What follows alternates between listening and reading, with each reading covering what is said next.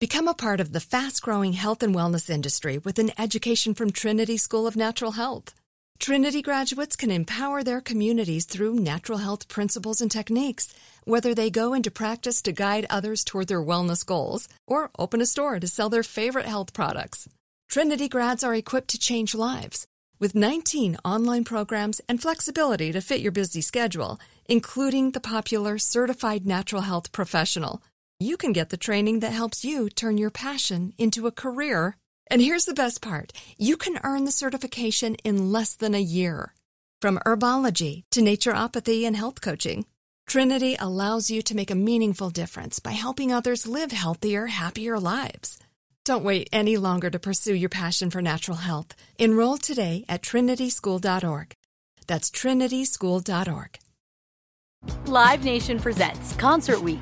Now through May 14th, get $25 tickets to over 5,000 shows. That's up to 75% off a summer full of your favorite artists like 21 Savage, Alanis Morissette, Cage the Elephant, Celeste Barber, Dierks Bentley, Fade, Hootie and the Blowfish, Janet Jackson, Kidz Bop Kids, Meghan Trainor, Peso Pluma, Sarah McLachlan. Get tickets to more than 5,000 summer shows for just $25. Until now through May 14th. Visit LiveNation.com/Concert Week to learn more and plan your summer with Sean Paul, Sum 41, 30 Seconds to Mars, and Two Door Cinema Club. Hey everyone, it's Ted from Consumer Cellular, the guy in the orange sweater, and this is your wake-up call. If you're paying too much for wireless service, you don't have to keep having that nightmare. Consumer Cellular has the same fast, reliable coverage as the leading carriers for up to half the cost. So why keep spending more than you have to? Seriously, wake up and call 1-888-FREEDOM or visit consumercellular.com. Savings based on cost of Consumer Cellular single line 1, 5, and 10 gig data plans with unlimited talk and text compared to lowest cost single line postpaid unlimited talk, text, and data plans offered by T-Mobile and Verizon January 2024. Welcome to Money Making Conversations. It's the show that shares the secrets of success experienced firsthand by marketing and branding expert Rushion McDonald. I will know. He's given me advice on many occasions, and in case you didn't notice, I'm not broke. You know he'll be interviewing celebrities, CEOs, entrepreneurs, and industry decision makers. It's what he likes to do. It's what he likes to share. Thank you, Stephen A. Smith. This is Rushion McDonald, and I'm the host of MoneyMakingConversation.com. I recognize that we all have different definitions of success. For you, it may be the size of your paycheck. Mine is helping people wake up and inspiring them to accomplish their goals and live their very best life. My guests on Money Making Conversations this week are civil rights attorney Benjamin Crump, president and CEO of the National Urban League, Mark Morial, the interim executive director at the Center for Law and Social Justice, Larry Daniel Favors, and he directs some of the hottest TV movies out there: Power Book 2, Ghost, Prodigal Son, Evil, Shameless, Blackish, Stargirl, and many more. My man, director extraordinaire Rob Hardy. My next guest is all about planning, all about effort, and watching his career grow. And it's a great career because it's about motivating people, uplifting people, giving them a voice in the community. That is, my next guest is attorney Ben Crump. He's a nationally recognized trial lawyer. I was still managing Steve Harvey, and I saw him on TV representing Trayvon Martin. Then we met backstage at the Neighborhood Awards, and we have become great friends. He had a dream to impact the lives of African Americans in the justice system. Ben's fight for justice has covered many cases, and his dedication to help families receive justice include Ahmaud Arbery, Martin Lee Anderson, Breonna Taylor, Jacob Blake, George Floyd, and unfortunately, many others. All these families have turned to Mr. Crump to turn the spotlight of their injustice on their cases. Please welcome to Money Making Conversations, attorney Ben Crump. How you doing, mentor? Thank you, sir. I appreciate that title you're giving me because it was at the Neighborhood Awards when we started talking about trying to have your voice elevated beyond the courtroom, and you inspired me in ways and never ever discouraged me. And because of that, you know, God has blessed me beyond anything we could have ever envisioned. Well, you know, the thing about it, you know, we've done television shows together, and those shows are all about injustice, you know. And one of the famous quotes you always told me, if you want to see the justice system play out, just sit in the back of any courtroom in America. Tell us about that quote. Yeah, you know, when we did Evidence of Innocence, which I still think is one of the best shows that has ever been put on TV, that you produced and helped create this concept of seeing injustice everywhere in America. It's not foreign to any city or state. You go in any courtroom. You don't have to take Ben Crump word for it. Just sit in the back of the courtroom and see how justice is being administered, that there are two justice systems that govern America. One for white America and one for others. And we saw that play out in America when they stormed the Capitol, these Trump supporters, and they were treated completely different, Rushion, than any Black Lives Matter protests ever. I mean, they were able to bust into the Capitol. I mean, you talk about no trespass charges, no property damage, no assault, no battery, nothing. Nobody that day was arrested. And that's just prima facie evidence. But the thing that I got from you, Rushion, and people like my grandmother, is no matter how daunting it looks, you always got to keep a positive perspective. That's why I love doing evidence of innocence with you, because, you recognize the injustice, but you know that we will overcome the injustice. And that's important that you say that, because your life, you've been put in the spotlight, movie appearances, TV appearances. You even have an award show that's in Los Angeles, and we're going to talk about that in a little bit. But the bottom line is fighting injustice. What bothers you the most about the cases that seem so eerily similar, different states, different cities, but it's the same case? What bothers me the most, Rushion, is how they try to intellectually justify it. The unjustifiable actions that led to Breonna Taylor being killed in her own apartment. I mean, the sanctity of your home. They bust in the front door and they mutilate your daughter's body, and then they tear her mother and her family. Well, technically, there are no grounds to charge the police officers. Or when you think about Philando Castile in Minneapolis, sitting in the driver's seat, his girlfriend driving and their baby in the back. And he tells the police, I'm a registered gun owner. I have a gun in the glove compartment. You want me to get the registration and insurance? I have to reach in the glove compartment. He says all of this. But then when he goes and gets the items that the police asked for, he sees a gun, he sees black man, and he shoots. And yet they intellectually justify that, Rushion. And that's what is most troubling to me, because I often think about what Martin Luther King said in the letter from the Birmingham jail. He said, just because they say it's legal, that doesn't mean it's right. He said that everything Hitler did to the Jews in Germany was legal, but that didn't make it right. He said slavery was legal, but that didn't make it right. He said segregation was legal, but that didn't make it right. And they try to tell us what they did to Trayvon Martin and Breonna Taylor and Eric Gardner and so many others was legal. But I stand on my bullet pulpit every chance I get to remind America, no matter what you say is legal, that doesn't make it right. Well, I'm talking to civil rights attorney Benjamin Crump, well-renowned, fame. But fame has a cutting edge, because you go in airports, people recognize you. You go in restaurants, people recognize you. And then you take on a responsibility of that sometimes you can't deliver what people's expectations are. I knew when we met backstage at the neighborhood many years ago. Now looking at you now, your social media is on fire. You're on television at will, front page of various newspaper articles. How has that affected your life, both professionally and personally? Thank God I have a wonderful wife and strong family support that allow me to do the important work I do.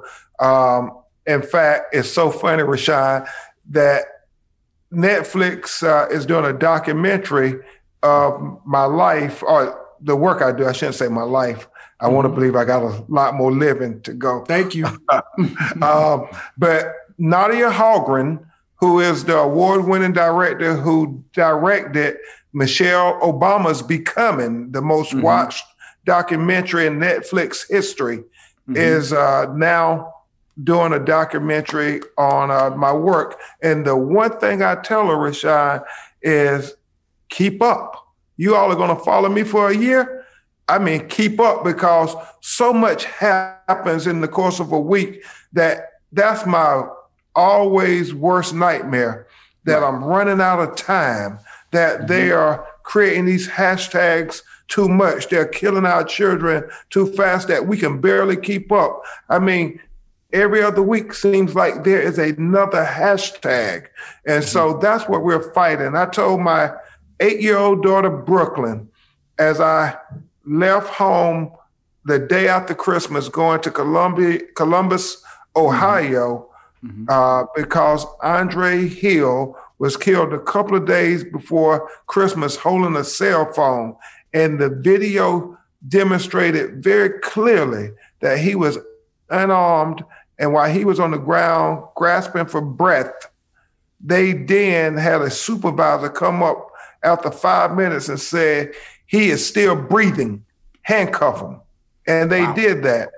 And so my daughter was trying to understand, but Daddy, why do you have to leave the day after Christmas? And I told her, well, baby, unfortunately, police brutality and implicit bias don't take a break, not even for Christmas. And so that family lost their father. And even though it's inconvenient for me to leave you on Christmas holiday, can you imagine how inconvenient, baby, it is for that family who lost their father forever? And my baby told me, Daddy, I understand. Wow.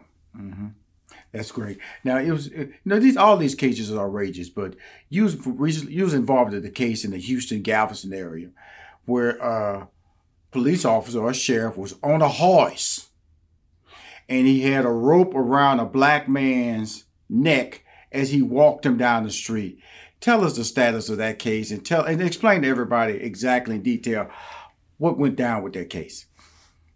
It was a homeless man who had mental health issues, and the police, for reasons that are still inexplicable, instead of putting him in the patrol car and taking him to the jail for loitering, they put a rope around his neck while he and his partner were on horseback.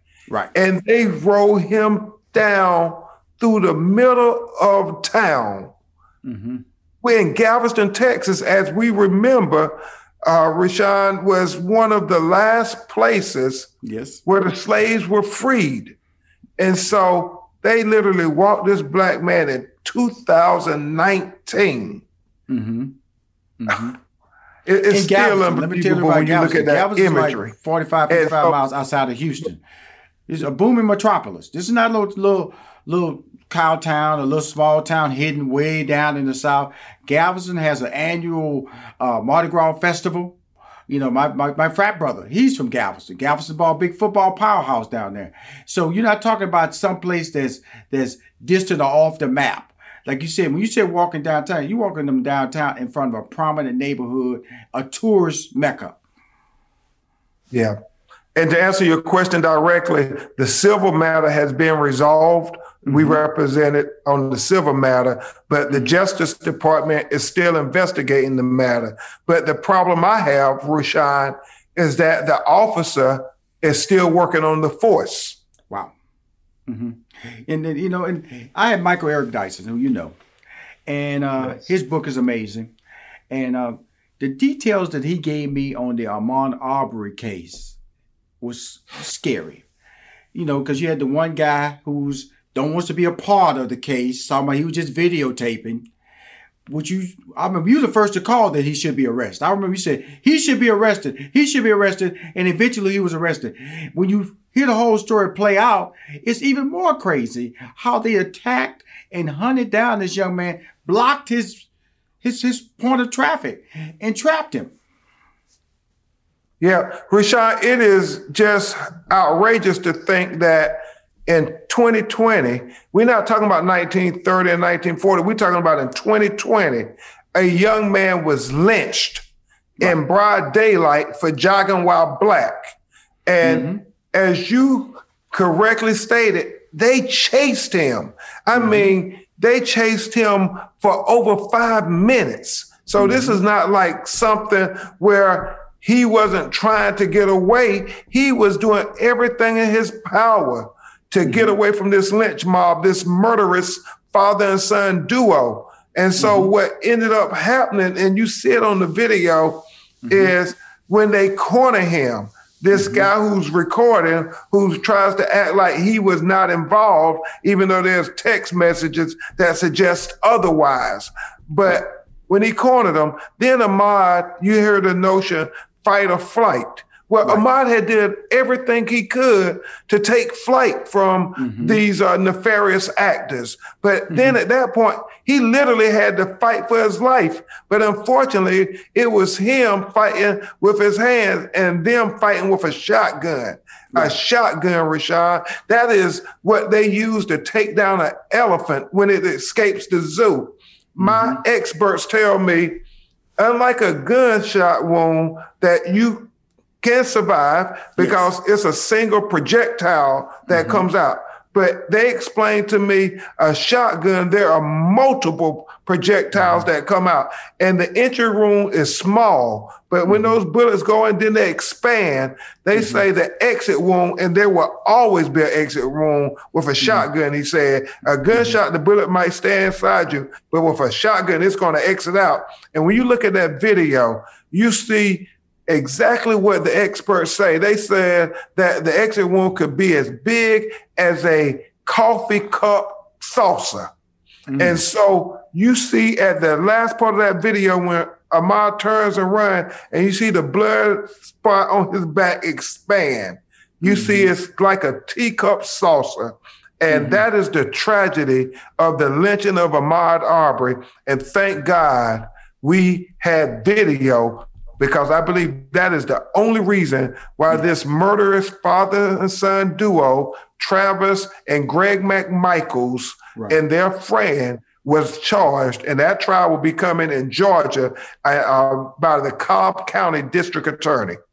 Let's talk about that for a minute, because you immediately, and I'm talking to civil rights attorney Benjamin Crump here, the third guy, the videotape guy, when did you realize that he should be prosecuted, that he should be arrested too? Yeah, his story didn't quite add up when he said, well, he just saw Ahmaud running and he just decided that he must be up to no good. Let me get in my car, grab my videotape. I just want to record it. Right. Well, at some point, if you see these guys got guns and they're chasing this black guy, why wouldn't you call the police to say, hold on, even if Ahmaud did something wrong, we shouldn't have these people with guns taking the law into their own hand.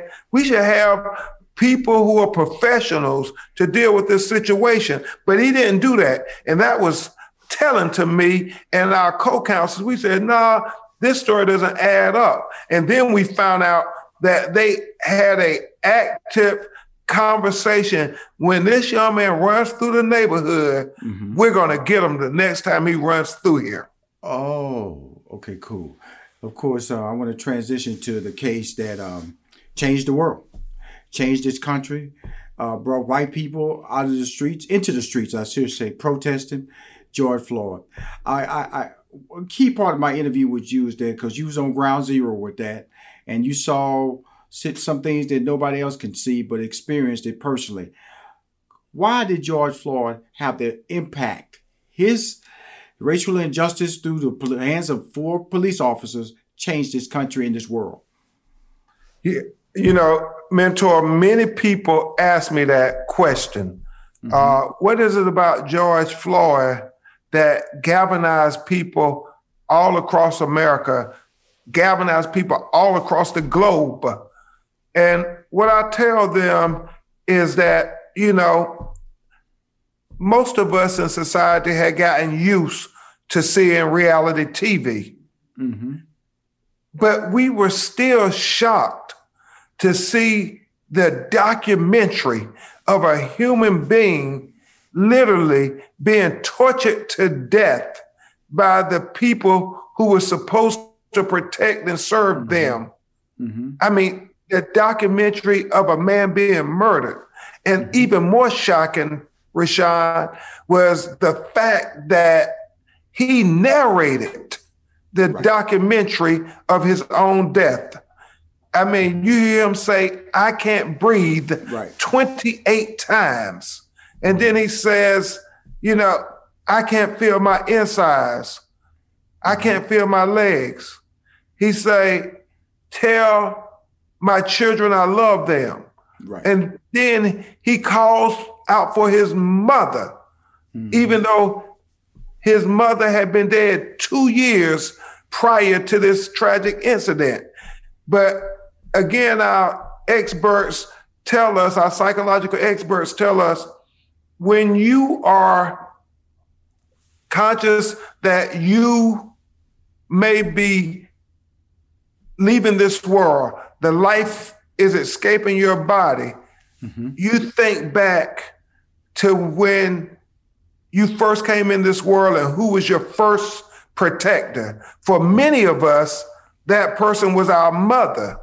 Right. And so they say it's very logical to hear George Floyd calling out for his mama as this guy has his knee on his neck for 8 minutes and 46 seconds, while another officer has 2 knees on his back, compressing the diaphragm where he can't take oxygen in and expend oxygen to be able to breathe.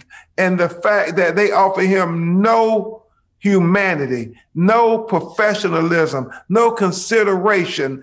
I mean, it is heartbreaking to watch that video. And the reason I think people were marching in cities all across America and cities all across the world is because once you see that video, you cannot unsee it.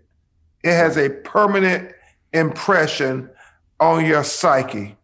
And that is why George Floyd literally changed the world, and why we have the George Floyd Justice and Policing Act that has passed the United States House of Representatives, and with the victory in Georgia returning control of the Senate to the Democratic Party, we believe the George Floyd Justice and Policing Act will be signed into law by President-elect Joe Biden and Vice President-elect Kamala Harris, my dear friend, who will be president and vice president, I'm proud to say. Now, let me ask you this. What is the law? Explain to my listeners and my viewers. Oh, the George Floyd Justice and Police and Accountability Act is an act that is very, very inclusive of many of the things that the Congressional Black Caucus has fought for decades. It includes abolishing the chokehold. Many people are not aware, Rushion, that the chokehold is legal in many cities across America. And the fact that 70% of the time the chokehold is executed by police, it's against people of color, especially minorities who are men. And then it's abolishing the no-knock warrants, which again is disproportionately executed against Black people in America, that led to the death of Breonna Taylor. And it was foreseeable that if you keep knocking in Black people houses at 1 a.m, that an innocent victim like a Breonna Taylor would be killed. And they're not knocking in the doors of our white brothers and sisters. No, they're doing this to Black people in America. And so it abolishes that. But then it also speaks to transparency, which is the body camera video, the fact that you have to have your body camera on when you engage a citizen for any confrontation. And if they are brutalized, and if they are at worst killed and you didn't have that body camera on, it is a rebuttable presumption that you did something nefarious or inappropriate or illegal. And you have to then, we're not saying take the police officer's due process of the law away from him. You're all innocent until proven guilty. However, there will be a rebuttable presumption that you now have to prove that there was not something you did illegal as to why that body camera was on. And finally, or when I should say two more important things, it deals with having a national registry. We don't have any national count or registry of the number of police involved shootings and killings and wrongful deaths in America. And so now the George Floyd Act will have the FBI keep track of all of those statistics as well as the complaints against police officers. So like in Tamir Rice, the 12-year-old who was killed in Cleveland, Ohio, by a guy who had been fired 6 months earlier, left one police department and went right up the street to Cleveland and got another job. So people don't know because there's no national registry that monitors all of this here. And then finally, this notion of qualified immunity that the Supreme Court of the United States has said, you know, you can't Monday morning quarterback the police.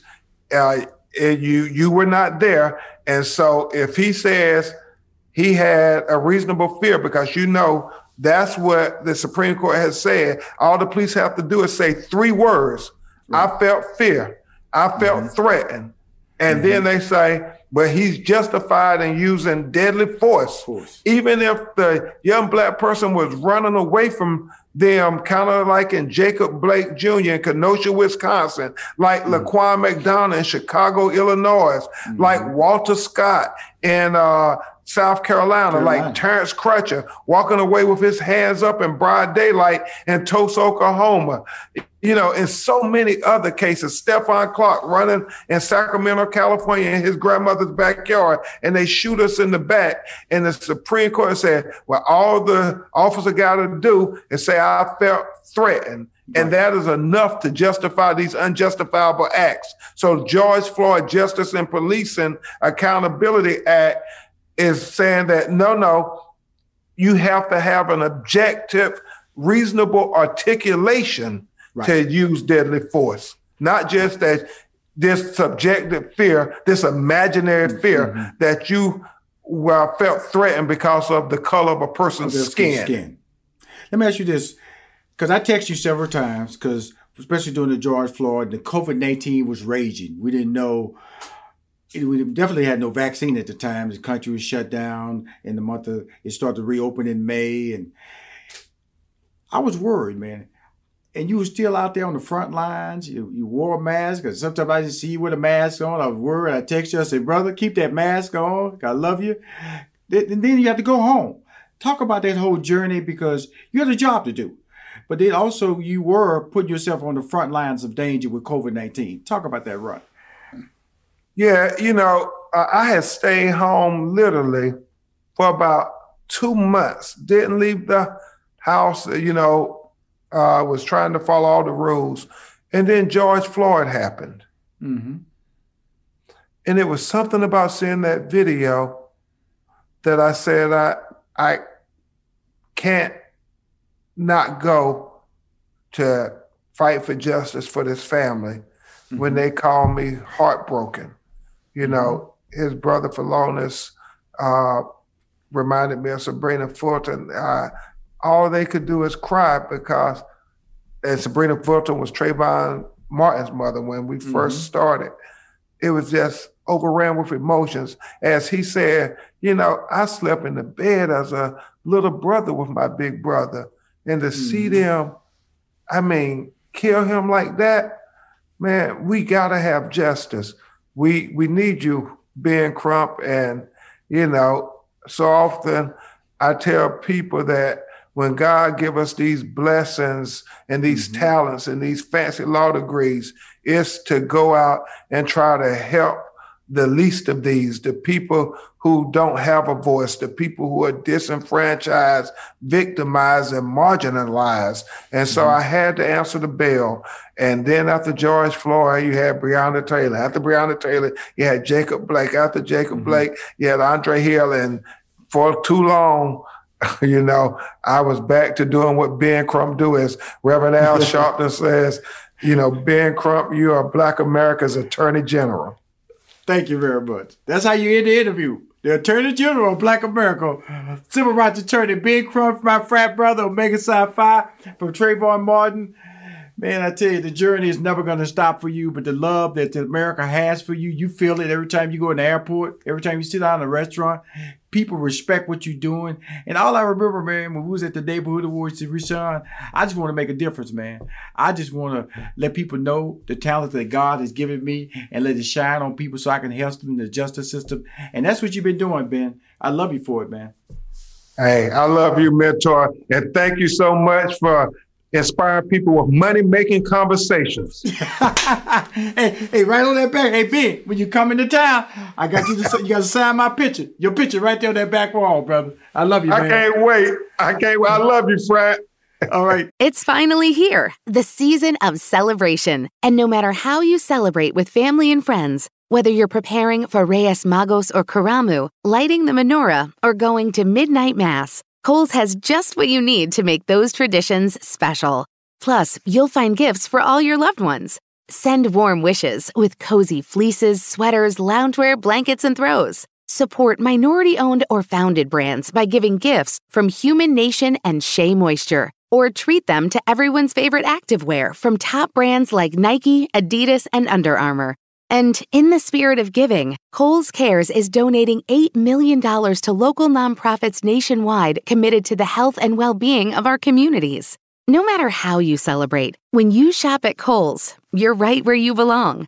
So this season, give with all your heart with great gifts from Kohl's or Kohls.com. Whether your event needed one room or an entire conference center, Hopin has revolutionized the way people come together. With Hopin, you can host a fully fledged digital meetup, complete with one-on-one meetings, hands-on sessions, and expo booths. And because everything is hosted in a single, easy-to-use platform, it can be as big or small as you want, remain convenient for anyone who wants to attend, and give you access to data you never would have known otherwise. Visit hopin.com to learn more and get started. Still living in 2021 and manually taking notes? Start the new year with Otter.ai to generate automatic notes for meetings, interviews, or lectures. With Otter.ai, you can search the meeting notes, insert images, play back the audio, and share them with your friends or coworkers. You can capture action items, remember meeting details, and keep everyone informed. Otter.ai works for in-person or virtual meetings like Zoom, Microsoft Teams, and Google Meet. Sign up for free at Otter.ai or download the app for free. Otter.ai, that's OTTER.ai. My next guest is about planning. He started early in life, and I call him a very good friend. We've seen each other many times. His name is Mark Morial. He's the president and CEO of the National Urban League. The National Urban League is the nation's largest historic civil rights and urban advocacy organization. Mark is a leading voice on the national stage in the battle for jobs, education, housing, and voting rights equity. With 90 National Urban League affiliates across the country, serving 300 communities, they address it all: education, jobs, health, housing, and voting. And most important, civic engagement. Please welcome to Money Making Conversation, my friend, Mark Morial. Hey, Rushion, my pleasure. Thank you very much. Happy New Year to you, and happy Kwanzaa, and happy Merry Christmas, and all that good stuff. And I know I'm coming at you late, and a little bit early. Happy King Day. I appreciate it, because it's coming. And guess what? And we're about to, our vice president-elect about to change the world in this month. Tell me about your feelings on that. And today I was on a call with members of the president-elect's team, talking about COVID, talking about racial justice, and also talking about this insurrection that just took place at the Capitol. So these are very demanding, tough, and difficult times. But I think there's great anticipation for the coming of the Biden administration and the exiting of the Trump administration. But what we've seen over the last week is nothing short of distressing, repulsive, obnoxious, and criminal. Yes. Now, when you say all these things, let's go back a little bit. When President Obama won his first term, he had control of the House and the Senate, but he still was blocked. Right now, Biden has control of the House and the Senate. With the Senate, the vote will be broken by our Vice President Kamala Harris. Do you feel he will be able to do things versus, and we know the racism stopped a lot of the things. I think he can do things. I think he's going to have to, number one, get off to a fast start. An immediate start, to take advantage of the momentum and the consensus and the coalition he's built. I think number two, he's going to have to continue to be visible and talking to the people about the transformation and change and his vision for the country and how the steps he takes further that vision. And then I think number three, he's going to have to continue to reach out to wide numbers of people, to engage with them across the board. I don't think he can be a Rose Garden president. I think he's got to get out and about, even in the midst of COVID, to the best that he can to engage with people. So I think he has a shot. Now he's going to have to keep Democrats unified in the House and the Senate and try to pick up some Republican support, which is not easy given the times in which we live. But I think there's a great deal of anticipation. Look, Donald Trump is leaving behind a recession. Right. And not to be partisan or political, he's the third Republican president in a row to leave a recession behind. He leaves job losses, deep economic pain. George Bush II left job losses and deep economic pain and the Great Recession. If you go all the way back to the 90s, George Bush I left a recession that Clinton had to address when he took office. Now, let's talk about what role would the National Urban League, you're the president and CEO of that, what role do you play in all this? We play the role of being a legislative advocate and a policy advocate. We play the role of being an advocate for what the Black community and communities of color and urban communities want and need. We also play the role in helping to mobilize the public in favor of those things we think that are good and in opposition to those things we think are bad. And we also play a crucial role. We execute policy. No one does it better. No one has a stronger track record than we do when it comes to after-school program for youth, when it comes to homebuyer education programs for people who want to become homebuyers, when it comes to workforce development and helping people get jobs, or working now, as we've done for the last 15 years, in the small business space. We execute policy from a nonprofit civil rights platform through the network of 90 Urban League affiliates. I've got 90 of the most talented individuals, men and women, across the nation who run, who manage, lead our programs and our advocacy at the national level, at the local level, I should say. So that is the role we are going to play. Today, I was in a meeting with the Biden transition team. Last week, several meetings. A week before that, we had a meeting with the president-elect himself and Vice President-elect Harris. This is going to be an important time when we've got to move quickly. Move quickly. Move quickly. Now, let me ask you this, Mark. You know, we talked in May when your book, Gumbo Coalition, came out, and I thought it was one of the fantastic books of 2020. And it was all about diversity. It was all about bringing people together. And it was a 5-point plan in that book. Talk about that book and what, because my whole thing is that I always tell people, a good read's a good read. A good lesson is a good lesson. That book had plenty of great lessons in it. Talk about that book for a minute. So I just want to remind people. That book, central to that book, Rashawn, is the idea when a new administration starts, they've got to have a solid plan and get off on a good foot and get off on a fast foot. And nothing's more important at the very beginning when a new administration's popularity, their support, their credibility is usually the highest at the very beginning. That book also talks about what you do in the face of emergencies. The insurrection was an emergency. And emergencies can paralyze leaders, paralyze governments, paralyze businesses. How you have to respond to the emergency. You have to put the interests of people and their safety at the front of an emergency. And so you can't be paralyzed. So we tell these lessons, and we tell the lessons of working together in collaboration and unity. In this environment, for us to work together as a nation, in these times, we must cut out the cancer of racism. If we can't get beyond racism and hate, building strong coalitions is going to ever be more difficult. Did Donald Trump do anything good during his 4 years as a president?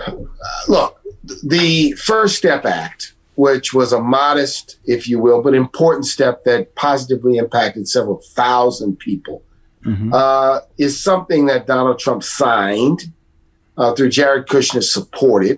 It wasn't perfect. It didn't go far enough, but it did take a step in the right direction. Right. Donald Trump took more credit for that than he deserved because that original bill was a bill of Congressman Hakeem Jeffries, a bill that Congressman Cedric Richmond supported, a bill that many, many others in the Congress had pushed for years. Donald Trump kind of jumped on board late. And his support helped push it over the finish line. So I would single that out as one piece of legislation.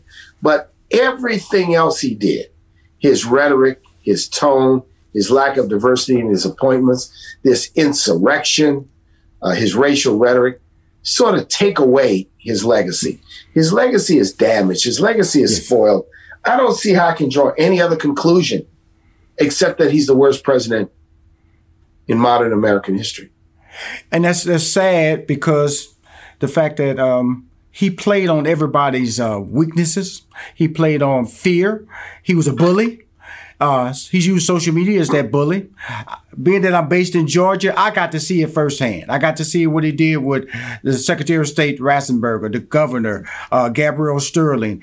And then you saw out of that a phoenix rose, Stacey Abrams. Tell us about your thoughts on her and what she accomplished. Stacey Abrams and Raphael Warnock and Keisha Lance Bottoms and Hank Johnson, and I could continue to name leaders in Georgia. The great ambassador Andrew Young is a moral voice.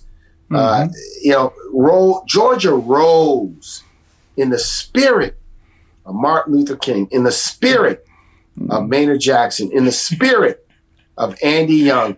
That coalition came together for Ossoff, for Warnock, and for Biden. It was a powerful thing, and it will always be remembered because it tipped the balance. Yes, it did. The gentle balance, and gave power to the Democrats at a time when doing it is so important to the future of the country. Should we feel good now? Should we feel there is a voice in the White House that would listen? I think we should feel that there's now an opportunity to be optimistic. Yes. And I say an opportunity to be optimistic because amidst all this pain, amidst all these potential foreclosures and evictions, amidst the threats of violence that are being, if you will, communicated on the internet, I can't celebrate. I can't spike the ball. I can't pop any champagne. It's not time for a traditional celebration. It is time for us to cast our eyes on the future and begin to work and keep our sleeves rolled up and continue to plow, continue to wreck, to continue to row, continue to work. You know, you crossed that stage as a mayor in the city of New Orleans at a very early age, Mark, and just to see the journey, and many times you came on the Steve Harvey Morning Show talking and having passion. What I love about you is that you've seen change and you created change. Talk about that early journey when you first had an official voice as a mayor. Well, I got elected amidst a crisis in my own city, almost 500 murders a year, a broken economy, no program for youth. And it was, I was motivated by the cause to fix and change and revive a place that I loved and cherished, my beloved hometown of New Orleans. And, we built a team of young people, old people, Black people, white people, Hispanics and Asians. We built a team of people and just got down to being about the business. Politics was not a beginning nor an end. Politics was simply a means to make change in the lives of people. So I had that incredible opportunity as a man in my mid-30s to lead New Orleans, and certainly a tremendous opportunity now for the last 17 years to lead this historic civil rights organization. Well, I hope you understand why I got you on this call. Listen what you said when you came in 36 years of age. In New Orleans, civil unrest, murders, economy was out of control. There was no direction. I said, I told my staff, I said, I got to talk to Mark. I said, because he's the king of the Gumbo Coalition. He's the companion of understanding that people need to work together to win together. And when I talk about, when we see, basically when I look at the Biden ticket, it's a Gumbo Coalition. You have Biden has put together, Rushion, Biden's put together a gumbo. Lloyd Austin, Marcia Fudge, Javier Becerra, Pete Buttigieg. I mean, he's put together a ticket that is as varied and diverse as any, or rather the administration so far, that is varied as diverse as any in American history. Well, I want to talk about the empowering communities and changing lives, the 5-point empowerment agenda that you have out there. Because my whole thing about the National Urban League is that there's a plan there. When you got there wasn't a plan. In your book, you talk about that. And we have focus. We focus on 5 areas. We focus on 5 areas, and we focus on programs, policy, and thought leadership. And we're very focused on the areas that we focus on. We focus on education. Right. We focus on jobs. We focus on housing, health. We focus on justice issues. And when we focus on those issues, every organization needs a focus. You can't be an ambulance chaser. Now, sometimes you got to be the ambulance. Right. But you can't chase ambulances in civil rights and be effective. You got to respond to crises. But you got to have a solid, proactive plan. And that's what the National Urban League does. That's why we serve almost 2 million people a year. That's why we've got this dynamic network of 90 affiliates across the nation with talented men and women doing the important work of the Urban League movement. That's why we have sustained ourselves and survived now for 110 years. Well, Mark, I know I can't keep you long. I appreciate you, Rushion. Let's do it again. I appreciate your leadership, appreciate your voice, appreciate your friendship, and appreciate the chance to be on with you for another conversation. Once again, Gumbo Coalition. You can buy it at bookstore near you or online. God bless you, Rushion. All right, then. Thank you for coming on Money Making Conversations. If you want to hear more Money Making Conversation interview, please go to moneymakingconversation.com. I'm your host, Rushion McDonald. We'll be right back with more from Rushion McDonald and Money Making Conversations. Don't touch that dial. Hi, I'm Rushion McDonald, the host of Money Making Conversations. The Cafe Mocha Swag Award is a celebration of Black men who are making a difference in our community by empowering others to reach their life goals. From civic leaders, businessmen, activists, celebrities, and everyday dads. The Cafe Mocha Swag Award winner this week is Bishop T.D. Jakes. If you long to maximize your unique abilities and aptitudes, if you strive to combine personal fulfillment with professional satisfaction, if you dream of creating exceptional goods and offering transformative services for others, then you are ready to soar.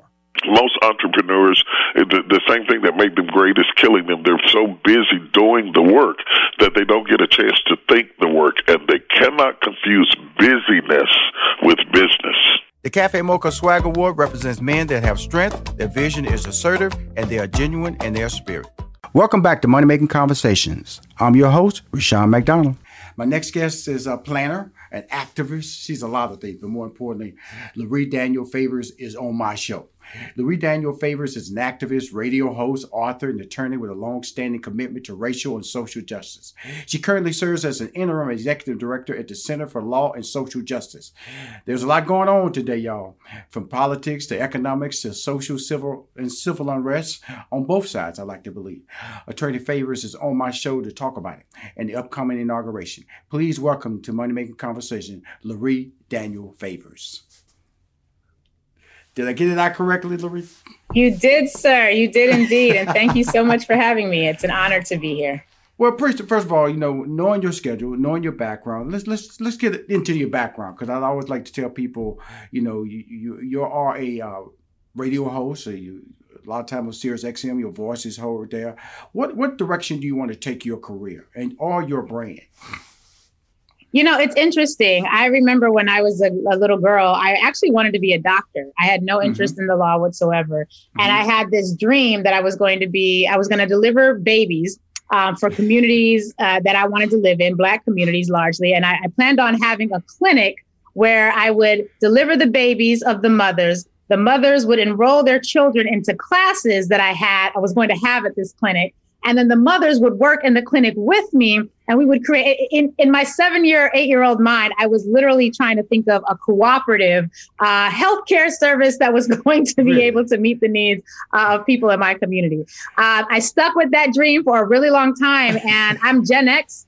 And I grew up in a time where girls not being good at math and science was still kind of a thing. Like, we didn't have Doc McStuffins when I was little.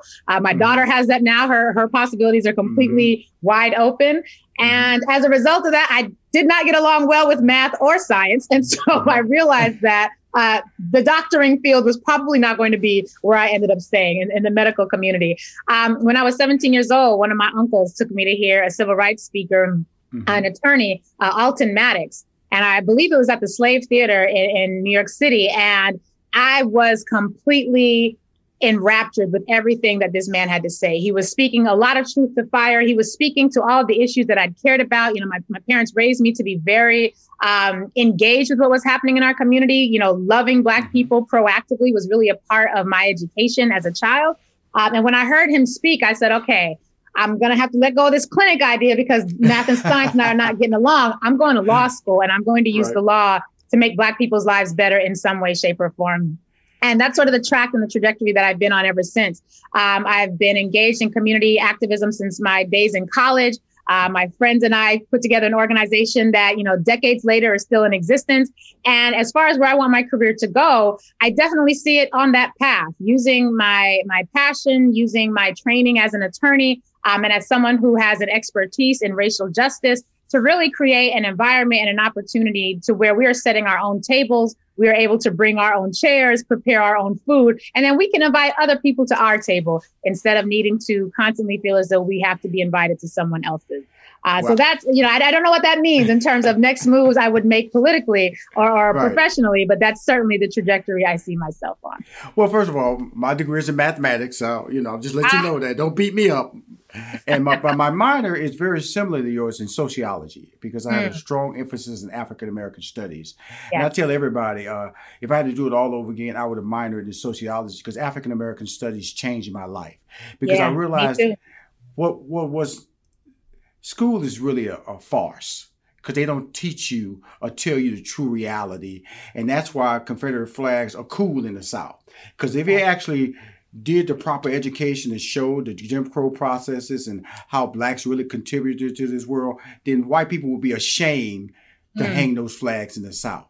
How did African American studies have an impact on your life?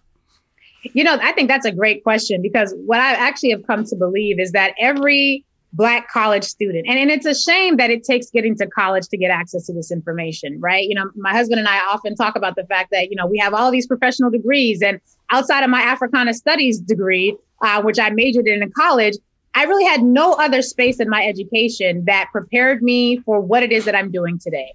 And I feel as though every Black student who is so privileged to be able to go to college needs to either double major in African and African American studies or minor in it if it's not their primary major. And I think it's important because we don't just need political scientists. We need political scientists who know how to take the wisdom of one of the best political scientists, Marcus Garvey, and fuse them with what our issues are today. We don't just need entrepreneurs. We need entrepreneurs who can tap into the genius that Booker T. Washington did have. I know that, you know, there's some controversy there, but he was on to something. He and W.E.B. Du Bois. There shouldn't have been a debate because we needed both of what they had to say. But we need entrepreneurs who are able to take the Booker T. Washington approach to trade and to skills development and marry it with the job needs that we have in our community right now. We don't just need Black medical doctors. We need Black medical doctors who have an expertise in the health conditions and the environment that produce the health outcomes that Black communities find ourselves in. Why? Because we need them to build hospitals. We need them to lead research. We need them to engage in the types of study that is going to center our physical needs. We don't just need Black bankers and financiers. We need Black bankers and financiers who understand Black economics and who can take a Claude Anderson's method, who can look at message, who can look at what it means to have a legacy of Black banking and recognizing the limitations of focusing solely on Black banking within a racially driven capitalist system, and create economic models that are going to not only empower us through employment, but how do we grow wealth within a society where we are at the bottom and having to pull ourselves up? We need Black professionals who aren't just Black professionals. We don't just need people getting jobs and great paychecks. We need them to have the knowledge that is going to be necessary to create solutions so that our community can get the benefit. And so I would encourage every parent, if you have children who are looking to go into college, whether they're going to a HBCU or a PWI, majoring in Africana studies is one of the best things they can do, even if it's a double major, even if it's a minor, quite frankly, because we don't have, as you said, any spaces where we're able to learn this history. And when you don't know who you are, and Marcus Garvey tells us, the people who are without knowledge of their history, without knowledge of their past, their culture, their origins, are like trees with no roots. And we do not have the luxury of having Black excellence and intellectual prowess that is not grounded in that history, so that they're producing the solutions that our people can benefit from. Well, here's the beauty of conversation we're about to have, because of being in, I minored in sociology. You majored in, you got a degree, BA in African American studies. Your minor's in Spanish language. I must admit, I'm very limited in that conversation. So we won't even go there. We won't go there. We'll go there. Even though I grew up in Houston, Texas. Now, Booker T. Washington, because you brought him up. I wasn't going to bring him up in this conversation because he's renowned in the Black community. But when you hear his story, he felt that Black people should be subservient, in my tone and my learnings, to white people. Because white people, they can get great maids, they're great mechanics, and that's what W.B. Du Bois had issues with him, because he felt that, sure, you're educating African Americans or Black people or Negroes at the time, but you're telling them that's all they could do. What W.B. Du Bois was saying, we should be able to do anything, in conversation. Am I right in that assessment in comparison? You learned it your way, I learned it my way. But Booker T. Washington really, in some ways, was a disappointment, even though he had the voices of all the right white people, the rich ones, the Rockefellers. They all went to him for information. And so when he told them this is what Black people can do, in some ways, it created an image of we weren't unlimited in our opportunities. We were limited in our opportunities based on his conversations. So I think that what you raise is a really good point. And I love the juxtaposition between Du Bois and Booker T. Washington. And I think it's important that we recognize that a lot of times in history, you have these massive debates between these giants of our history. Right. And if you're able to pull back a bit and bring yourself back from the forest, from the trees, to look at the individual tree, to look at the whole forest, what we see is often there are truths in every single one of their arguments, many of them, right? For Booker T. Washington, advocating the routes to trades, advocating the use of our hands, manual labor. For him, I think what he was saying is that even if we take this college route, even if we get our students into college, and at that time, Carter G. Woodson tells us a lot about the early era of educating Black people in this country. And Carter G. Woodson, in his book, The Miseducation of the Negro, he talks a lot about the fact that you've got Black people in school who are learning Latin. They're learning Greek history. They're becoming professors of, the great Romance languages, things of that nature. And yet the peanut farmer, who is an immigrant who cannot speak English, can come to this country, having just got here last month, open up a peanut cart, and will become rich by selling to those of us Black people who are off in colleges learning the trades and learning the great Romance languages. And I think what we find that kind of brings each of those three men and their bodies of thought together is the idea that, yes, we need people who are able to go off into the humanities and to study what it means to engage in philosophy. But if the philosophy is Western philosophy, right, and if the philosophy is harmfully exclusionary to Black interests and to the Black existence, then that philosophy and Black people majoring in that type of philosophy for their academic study does us a disservice. I think that when we're looking at where we're at right now today, I have a very good friend of mine who's a phenomenal, brilliant guy, finance. And, he's done a lot of work in the finance industry. He's a VP at one of the big banks. And, my husband and I, we were at lunch with a friend of ours and he's there and we're introducing them and realizing they work at the same bank. Both of them are VPs at the same bank. And we're like, oh, well, you guys must already know each other. You're both at the same. And and they didn't know each other. And one of them laughs and says, we might all be Black and we might all be bankers, but too many Black people gathered at the water cooler makes a lot of our white colleagues nervous. And, we laughed it off and it was like, ha, ha, ha. But later on, it struck me that we have these two examples of brilliant Black men who have done everything that we have asked of them. They've gone on to school, they've got successful jobs, they're making their way, making good money, donating to the community.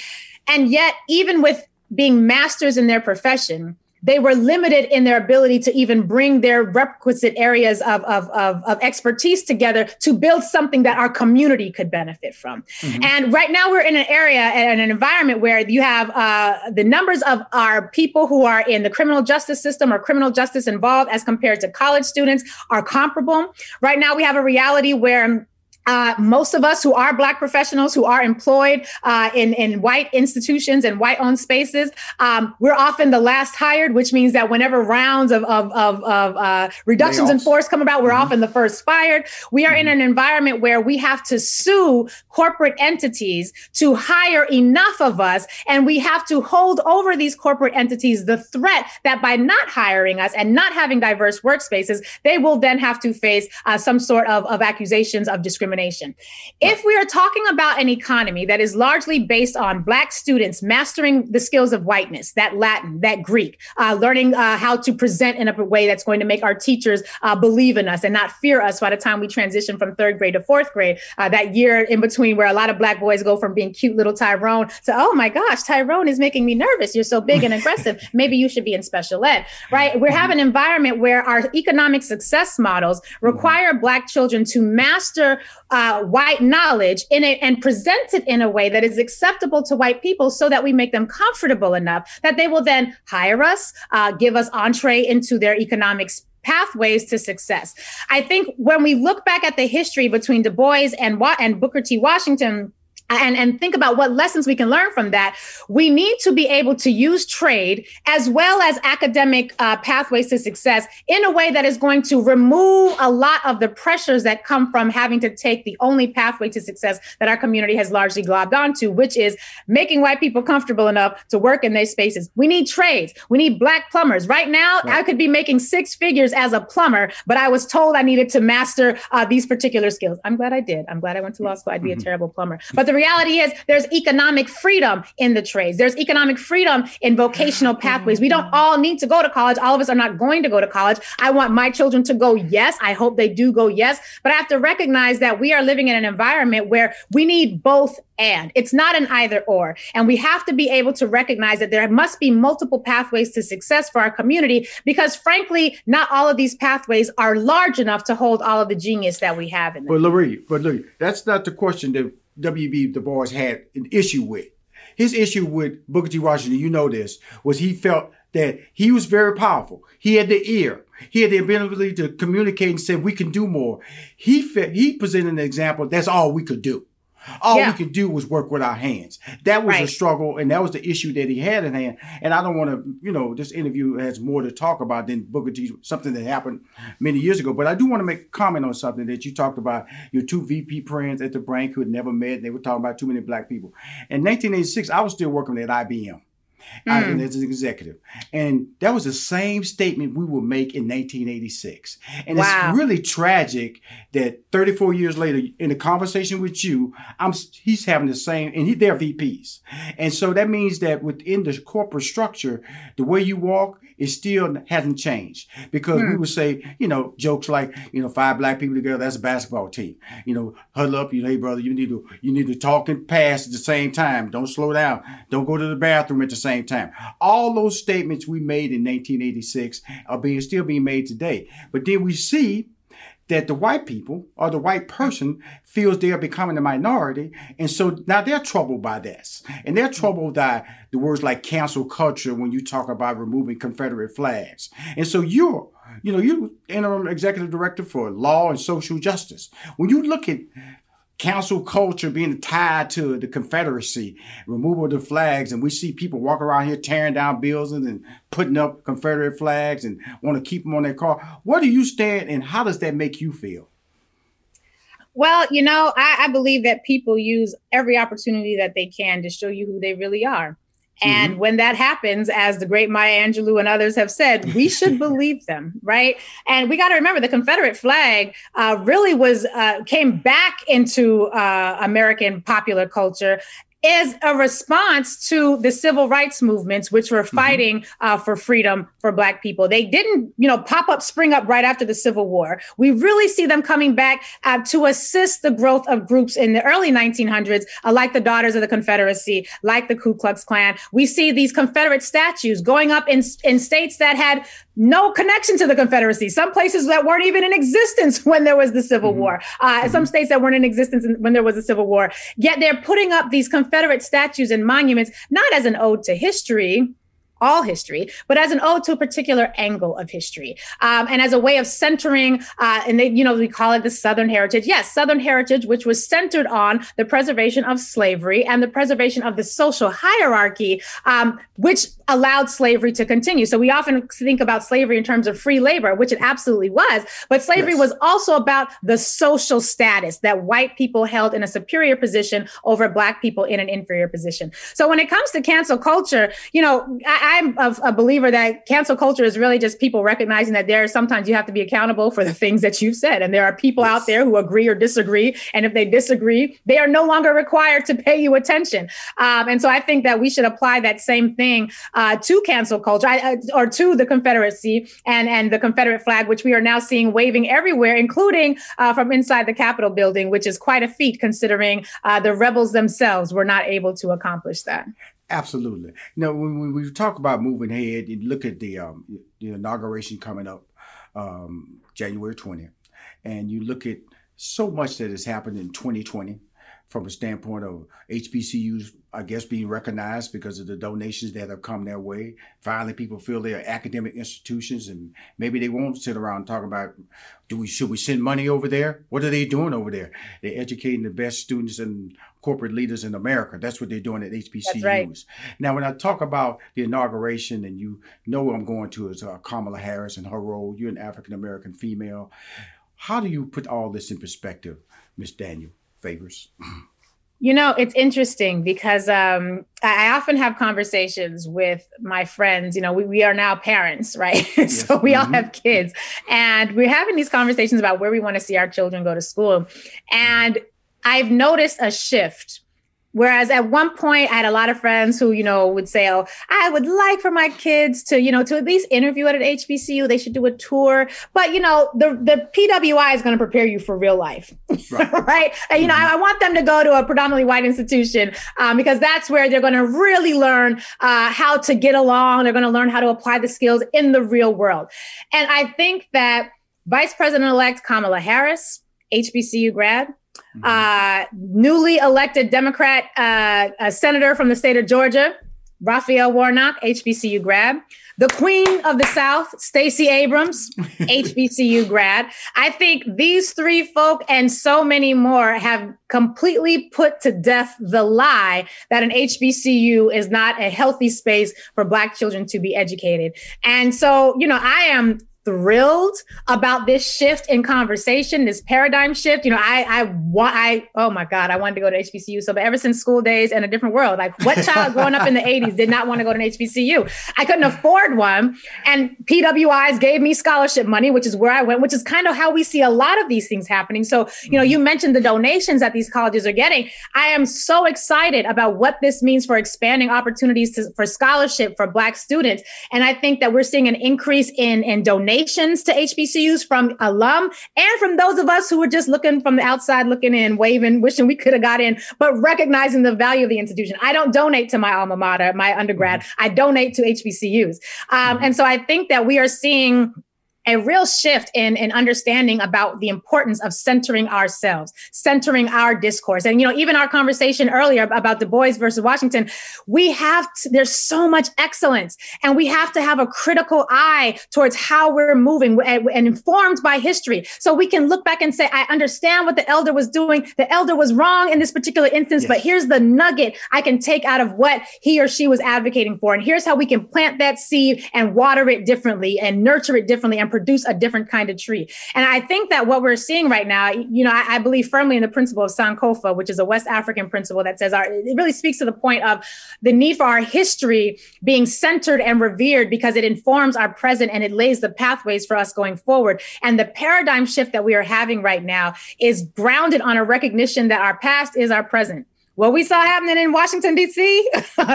During the certification of the votes, that is America's history, front and center in the present. And so we right now have a phenomenal opportunity to center ourselves differently. We've got 57 years of integrated American history that we can factor into our analysis. That was data that our early ancestors and newly freed enslaved persons didn't have. What can we do with this information? What can we do with the expectations that we have now? And how do we ensure that we're creating a different set of opportunities for our children? I think that conversation is wide open. And I'm so excited to have Senator or Vice President-elect Kamala Harris sort of the symbol of that, because it really does mean that we can now begin thinking in different ways about not only what is power, but how we choose to access it and what pathways we choose to get there. She's an activist. She's a radio host. She's an author. She's an attorney. The great thing about when I look at your platform, first of all, I love you to death. I'm a fan. Okay. Thank you. Your animation, your animated behaved tone.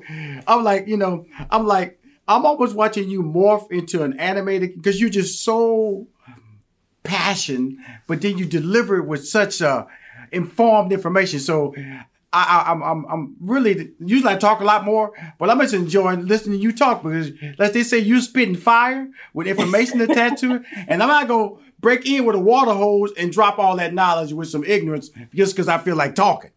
You're a special young lady. I'm glad. I hope you consider coming back on the show because I'm trying to create a voice for HBCUs. I'm trying to create a voice for Black people, a platform where they can come and speak and realize that you are a star. Not so much that, that Denzel Washington star, you are the new stars, the people who the people who are moving information, the people who are moving values. That's why it was really fun to have a really soft debate with you about Booker T. Washington, W.B. Du Bois. I know you don't have that much that often because I realized that that's what I go back when I talk about people who set information for you. I didn't find that out about Booker T. Washington until I was later in life because people were delivering information that they felt was valuable to you. Now, and that's all you learn in African-American studies. Information and I will tell you this, I was brought to tears when I realized what I didn't know and what I was denied. I was denied an opportunity to learn history. Because if you look at history that they teach you in traditional white schools, they're all white schools, so especially when you're in undereducation, it's about they brought us over, they enslaved us, they let us go free. Then they jump past the Jim Crow and all that violence they did when we had an opportunity to see. Then we get up to Brown versus the Board of Education. Then we go to the I Had a Dream speech. Then we do the Civil Rights Voting Act. Then the Martin Luther King assassination. And they stop talking about Black people. That's it. They start talking about Black people. And that's what we have to do now is talk about Black people. Talk about why we have a right. And we start talking about law and social justice. You're a leader. And I just wanted to bring you on the show and introduce Rushion McDonald to your world and let you know I'm a fan. And you're a special young lady. Thank you, sir. That means a lot. I very much appreciate it. And I am honored to sit in this space. You have interviewed and had conversations with some of the most phenomenal people in our community. And so it's such an honor for me to be here. And I cannot thank you enough. I'm very grateful and appreciative. Well, we'll talk soon. Like I said, this world's not going to change. Hopefully it's not by 2020, like 2020 was, but we still have a COVID-19 out there. We still have issues on how Black people are going to accept forms of vaccination because, again, we're going to be last, even though we were overtly affected or still being overtly affected by COVID-19. But more importantly, January 20th is going to change another lane. We had, President Obama, when he came in, they blocked a lot of things that he wanted to do, and he still gets shade because they feel like he didn't do enough. But that's because people didn't know how Congress worked or how the Senate worked. But that's with Joe Biden having a 50-50 in the Senate, we already know, guess who can break that tiebreaker? A Black woman. Come on now. Thank you for coming on the show, my friend. Thank you for having me. God bless and have a great weekend. And we talk to you soon. Whatever business you're in, growth isn't just about getting bigger. At ADP, we believe it's about getting stronger by turning data into insights so you can build teams that work as teams. By using our AI technology to help catch payroll errors before they're errors. And by keeping ahead of thousands of changing regulations so you can keep ahead of everything else. ADP helps businesses like yours grow stronger every day. ADP, HR, talent, time, and payroll. What grows in the forest? Trees? Sure.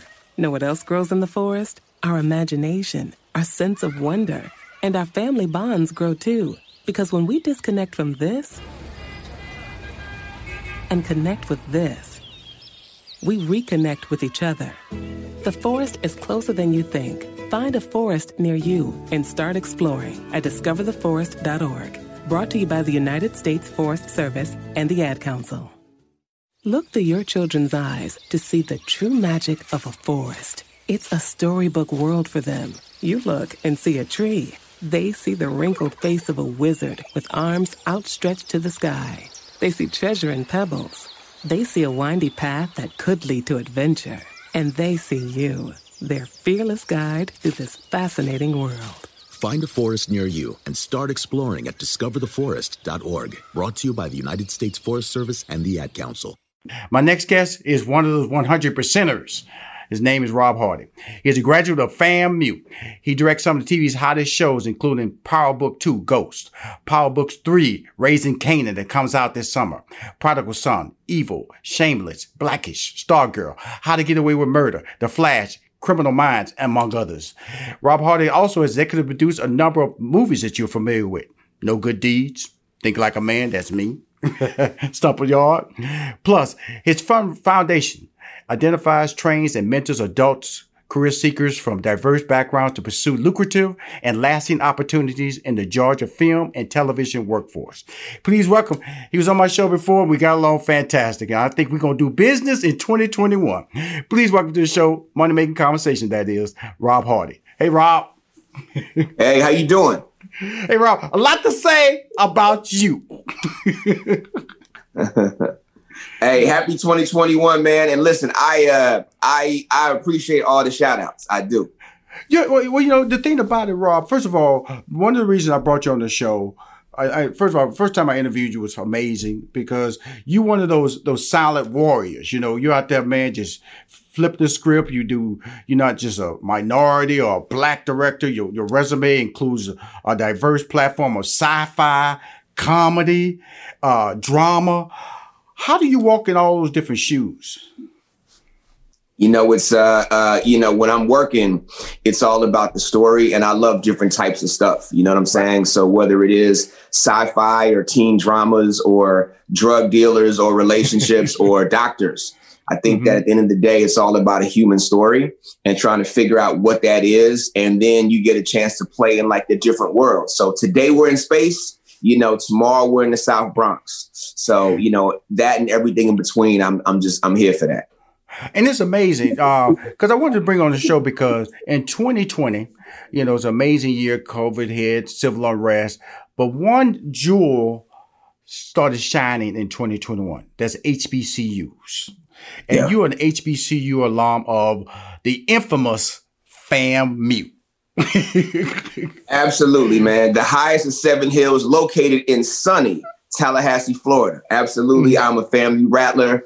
And that school has been everything to me. And it basically laid the foundation for me and a bunch of other people from our era to really come and try to do our thing. So I love FAM. Okay, cool. So where are you originally from and how did you pick FAMU to pursue your higher education? I grew up in Philadelphia, Philly, PA, and my mom wound up taking a job in Florida. And she said, hey, you know, you should apply to an in-state school so we could afford it. Right. And so I wound up getting to FAMU that way. And, you know, had a degree and got a degree in engineering. And it was probably like one of the best experiences ever.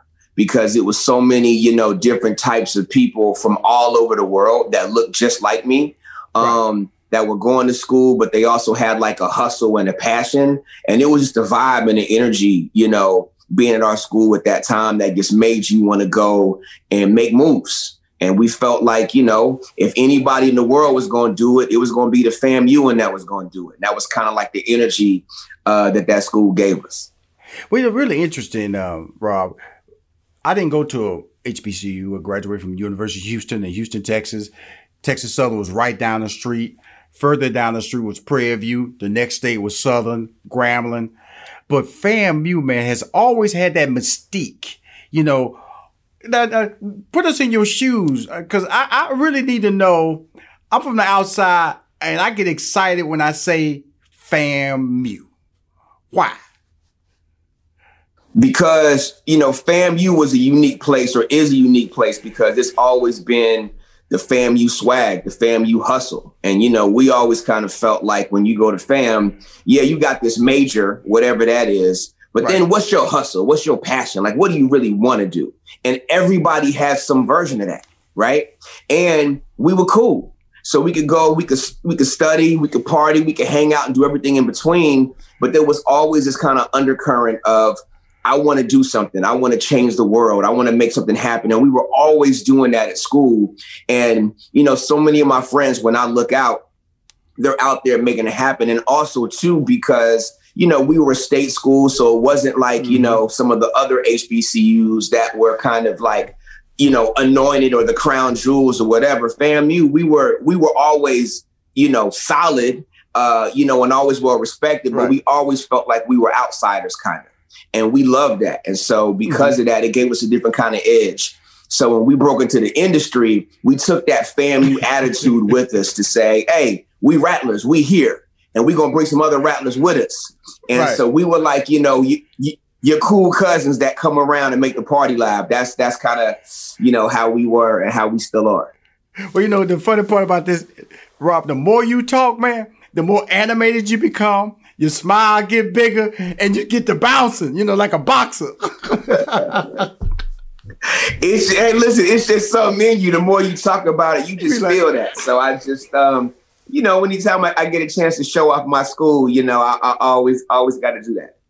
Well, you know, the interesting thing about it, I know how college played a role in my life. I always tell people what I'm doing now is what I did when I was in college. You know, production, the live events, all those things were nurtured in college. And then in college, like you see, your degree was in engineering, but now you're a director, entertainment, and you met Will Packer there.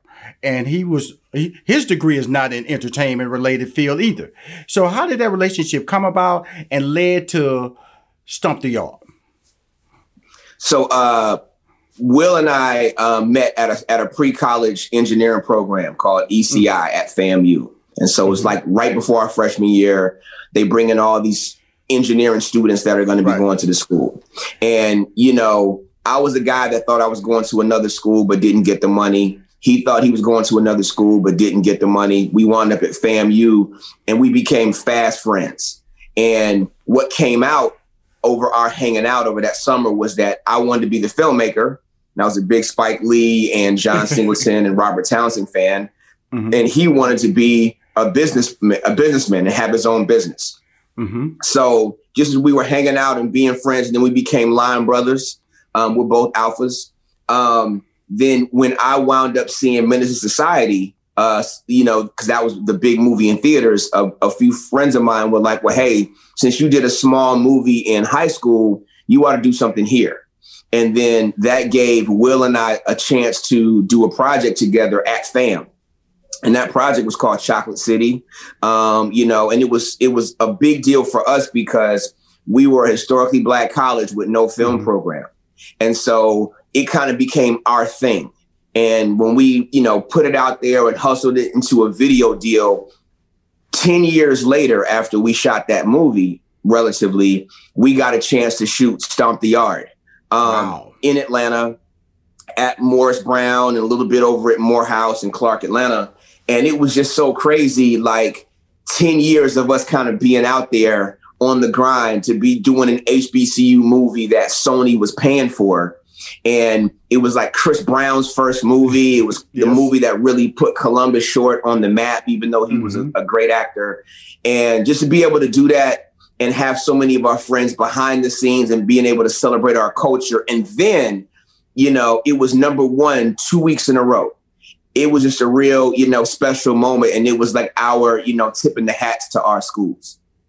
You know, it was really interesting because I told Will this story. The first time I told you this story, because I was executive producer, co-creator of the Steve Harvey Morning Show. We was in New York. And when it came out, you know, I was telling Steve, this Stomp the Yard movie, man, it's some brothers. And I didn't know you guys at the time. I said, we got to keep this movie #1, man.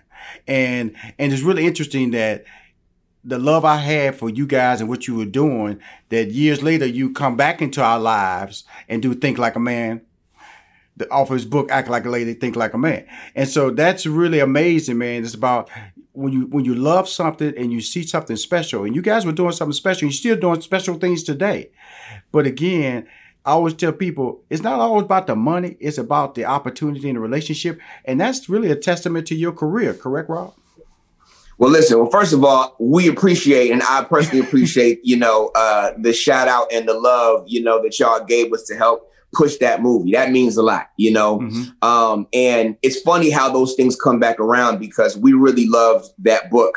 And, you know, I definitely got to give a shout out to my wife because she was the first one to come talking to me about that book. Like, hey, everybody's talking about this and we love the book and you got to turn this into a movie and so on and so forth. And and I'm glad that over time that worked out. But you're absolutely right.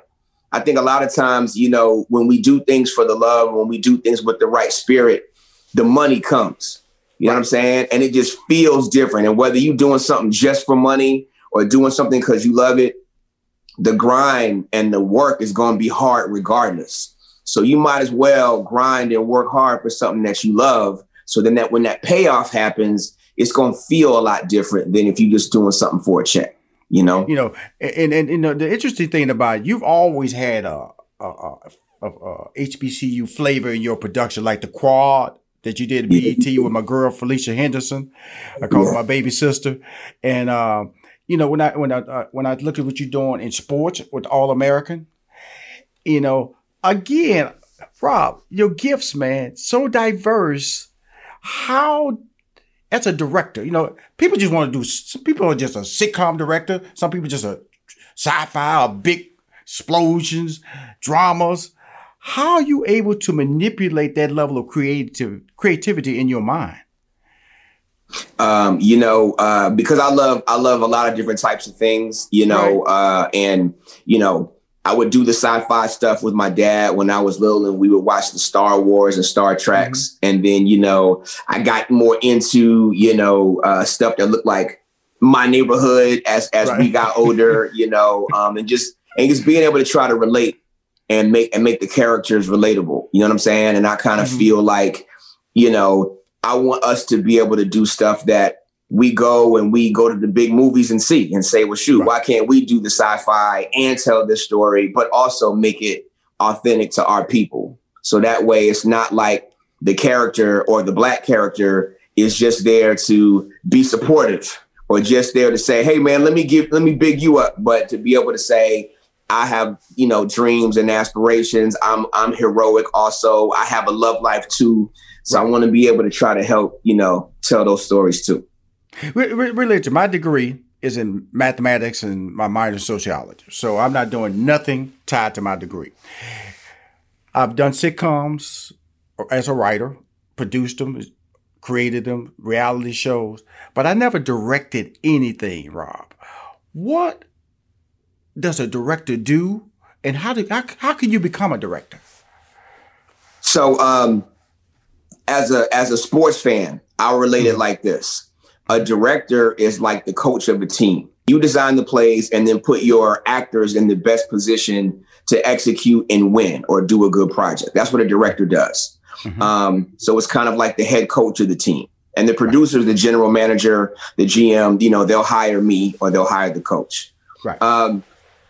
So, you know, I love that because it gives me the opportunity to, interact with people and talk to them and try to get to the truth of the situation so it can feel as real to them and as relatable as possible to them. So that way the audience feels something, right? Because if you just watch a movie or watch a TV show and you don't feel anything, then we just wasted your time. But even if you feel mad, sad, laugh, whatever it is, you feel something, then, it was worth the time that you gave us, to watch our show. Well, it's amazing. Just watching your talents and the break. So let me slow it down, man. I saw the finale of Power Book 2 Ghost. I'm going to tell you something, man. I didn't see this coming in this series. I didn't see that I would be spending my Sunday nights watching Power. I just didn't see it because when it came out, I heard the storyline. Drug dealer, club owner, I went 50 cents. I go, I ain't watching that. It sounds like a bad rap video that I don't want to watch. But what made it? Because I want to go back to when the beginning, because you were there at the beginning. And you've been there through the whole process. I apologize when I say that. And because you did the finale of Power Book 2 Ghost. What makes that series work? So, I think what makes the Power series work is on a fundamental level, it's really relatable. So in the original Power series, you had a guy that grew up a certain way, Ghost. Mm-hmm. And he did what he had to do given his options. So he was a drug dealer and he had his best friend that was along with him. And then he gets to a place to where he wants to make a change in his life and do something different, go into clubs. But he's got his wife and his best friend / business partner that don't want him to change. Right. And then he meets this other woman who to him represents the change that he can be. And that's the fundamental of it all, is trying to figure out, how do I transition into who I want to be when the people around me are saying all you can be is this? And I think there's something like that from a humanity standpoint that's really relatable as we're at different parts, positions in our lives where maybe you want to do something different than your family's accustomed to you doing or your friends are accustomed to you doing, and you want to transition. And here's this guy, and it leads to one bad decision after another bad decision. And I think we get caught up in that. And that's the foundation of that is what makes Power amazing. And then it's in the world of clubs and drug dealers and stuff and toys and murder, which makes it cool. And so this is like the Ghost series is like part 2 of that. So it was created by Courtney Kemp and 50 Cent, and just how they, interwove the stories has been pretty amazing. And they're really smart people. So being a part of that's been cool. And it's been stuff that just, as a 40-something-year-old guy, I can relate to on a lot of different levels. And so many other people. Here's the thing about this series. The Fast and Furious series works because it's about family. You know what I'm saying? Yes. And then I equate that same thing with the Power series. He just wants to be a good dad, but so many elements stop him. His lifestyle stops him. His personal wants stop him. And that's really what drives him the most. He wants to be a good husband, but then again, he meets the love of his life.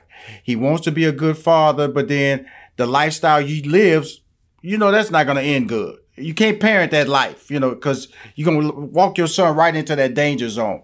But I did not see that young man who plays his son become the star that he is today. He's incredible, man. Yeah, he really is.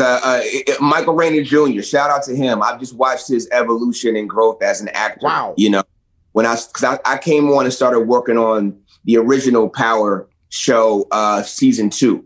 And just his role was a lot smaller as far as the amount of stuff he had to do. And it's grown. And just working on the Ghost finale, just watching his range just change as an actor, and how much more confidence that he has been pretty amazing to watch. And it's cool because it's like, for him as a character, he's doing the best that he can. But now, you're trying to lead, your father wants to keep you out of that business, but that's a part of his life. And the people that he's, around, are killers and drug dealers. So some of that stuff rubs off on him. So it's kind of, interesting that you work your whole life to keep your kids from certain things, but because of how you do things, sometimes sometimes that stuff comes back. And I think that makes it that makes for good TV. If you have not seen the finale, check out the finale. But here's the thing about Michael's character, because like I said, it was small. He was Weasley, but the episode where his sister was murdered, I think to me was a turning point for his character. Because for me as a person, I became engaged. I hated him. You know, I was disappointed in him.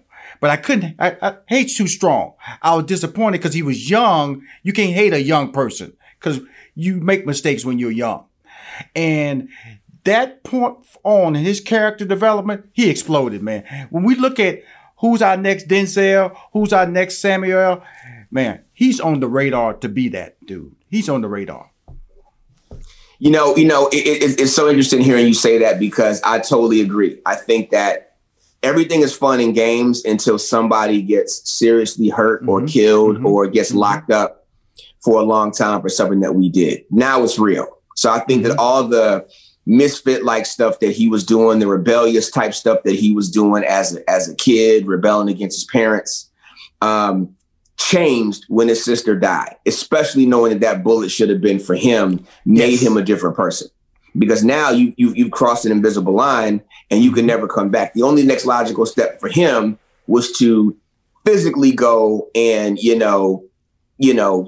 get retribution, kill the guy that shot his sister. And once that line was crossed, you can't go back. He opened Pandora's box. And so I think that there's like everything else as a result of that has been him growing into that new person.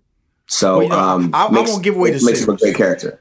But the pilot of Power, Ghost character, looking good, innocent looking in the sense that he looked like he could be running a Fortune 500 company.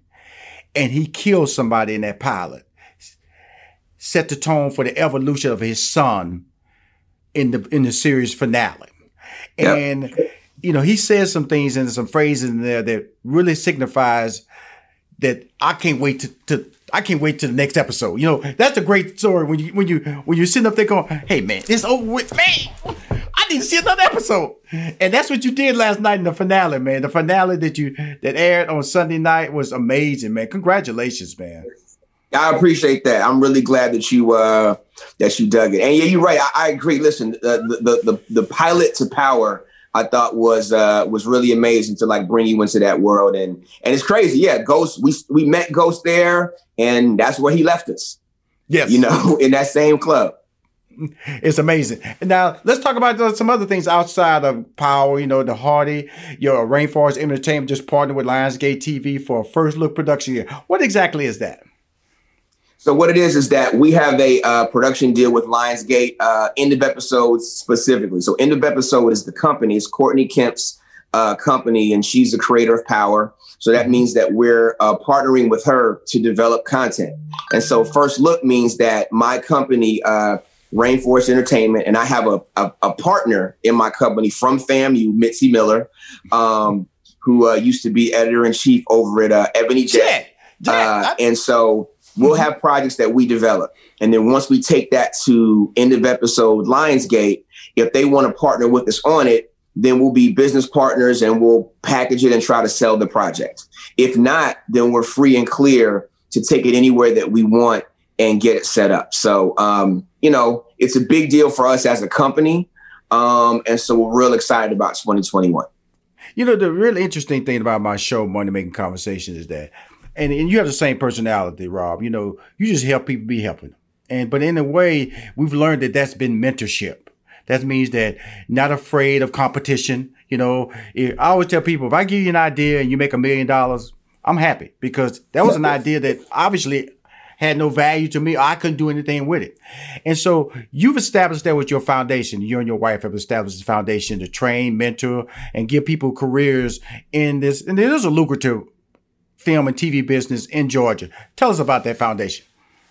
So we have a company a foundation called the Rob and Sean Hardy Amazing Stories Foundation. So my wife and I created the foundation, and the whole purpose of it is to train people from our communities in the Atlanta metro area how to get, production jobs on sets for TV and movies. But these are what we call below the line positions. So it's not stuff like directors, writers, producers, but it's everything from transportation to camera to special effects, hair, makeup.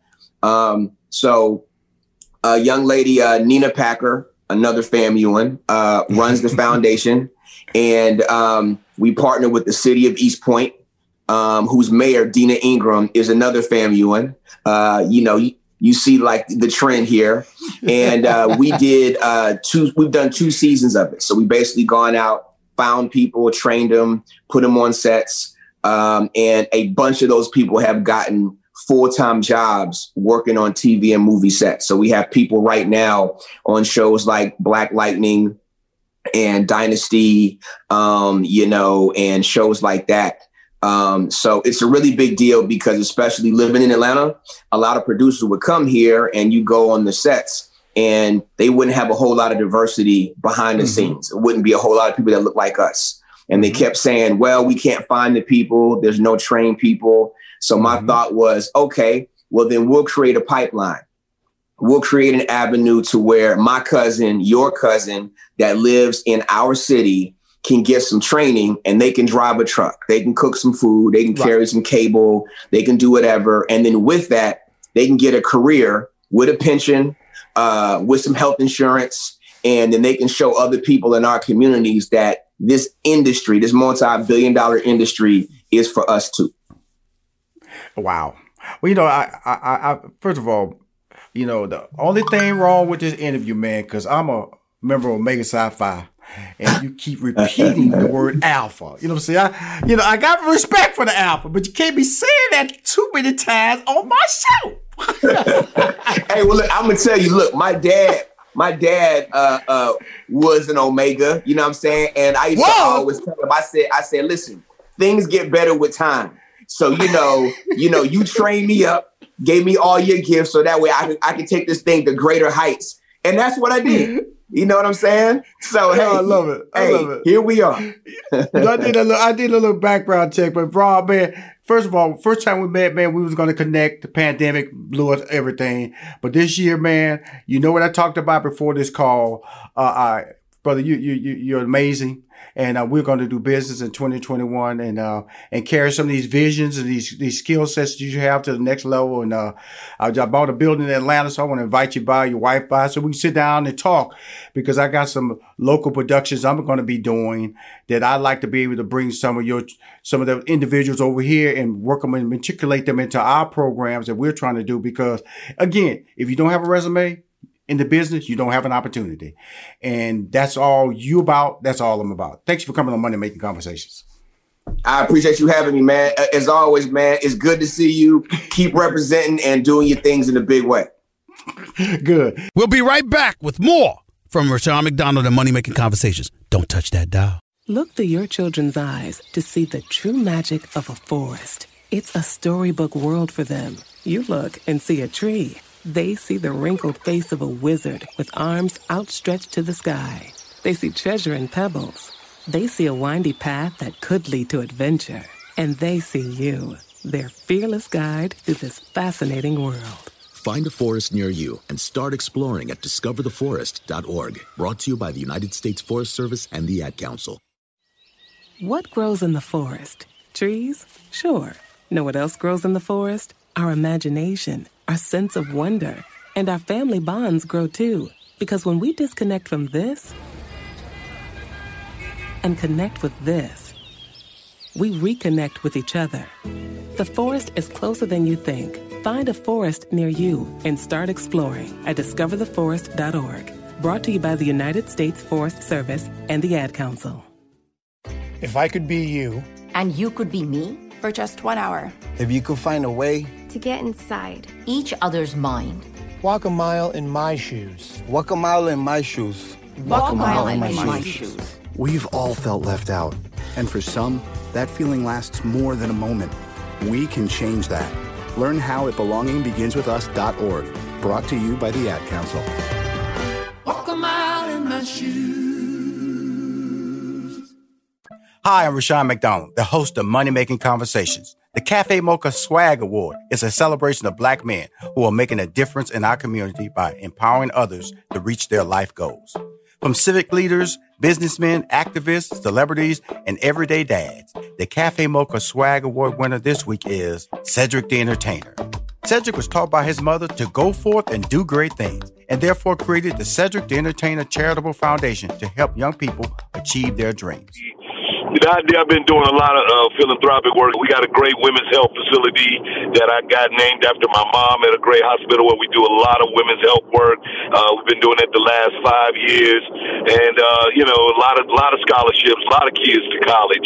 So for the city to recognize me for those kind of works and name a street after me was just big, man. The Cafe Mocha Swag Award represents men that have strength, their vision is assertive, and they are genuine in their spirit.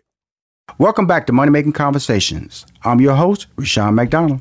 My next guest understands committed effort. That's what she does. She publicizes everybody committed effort.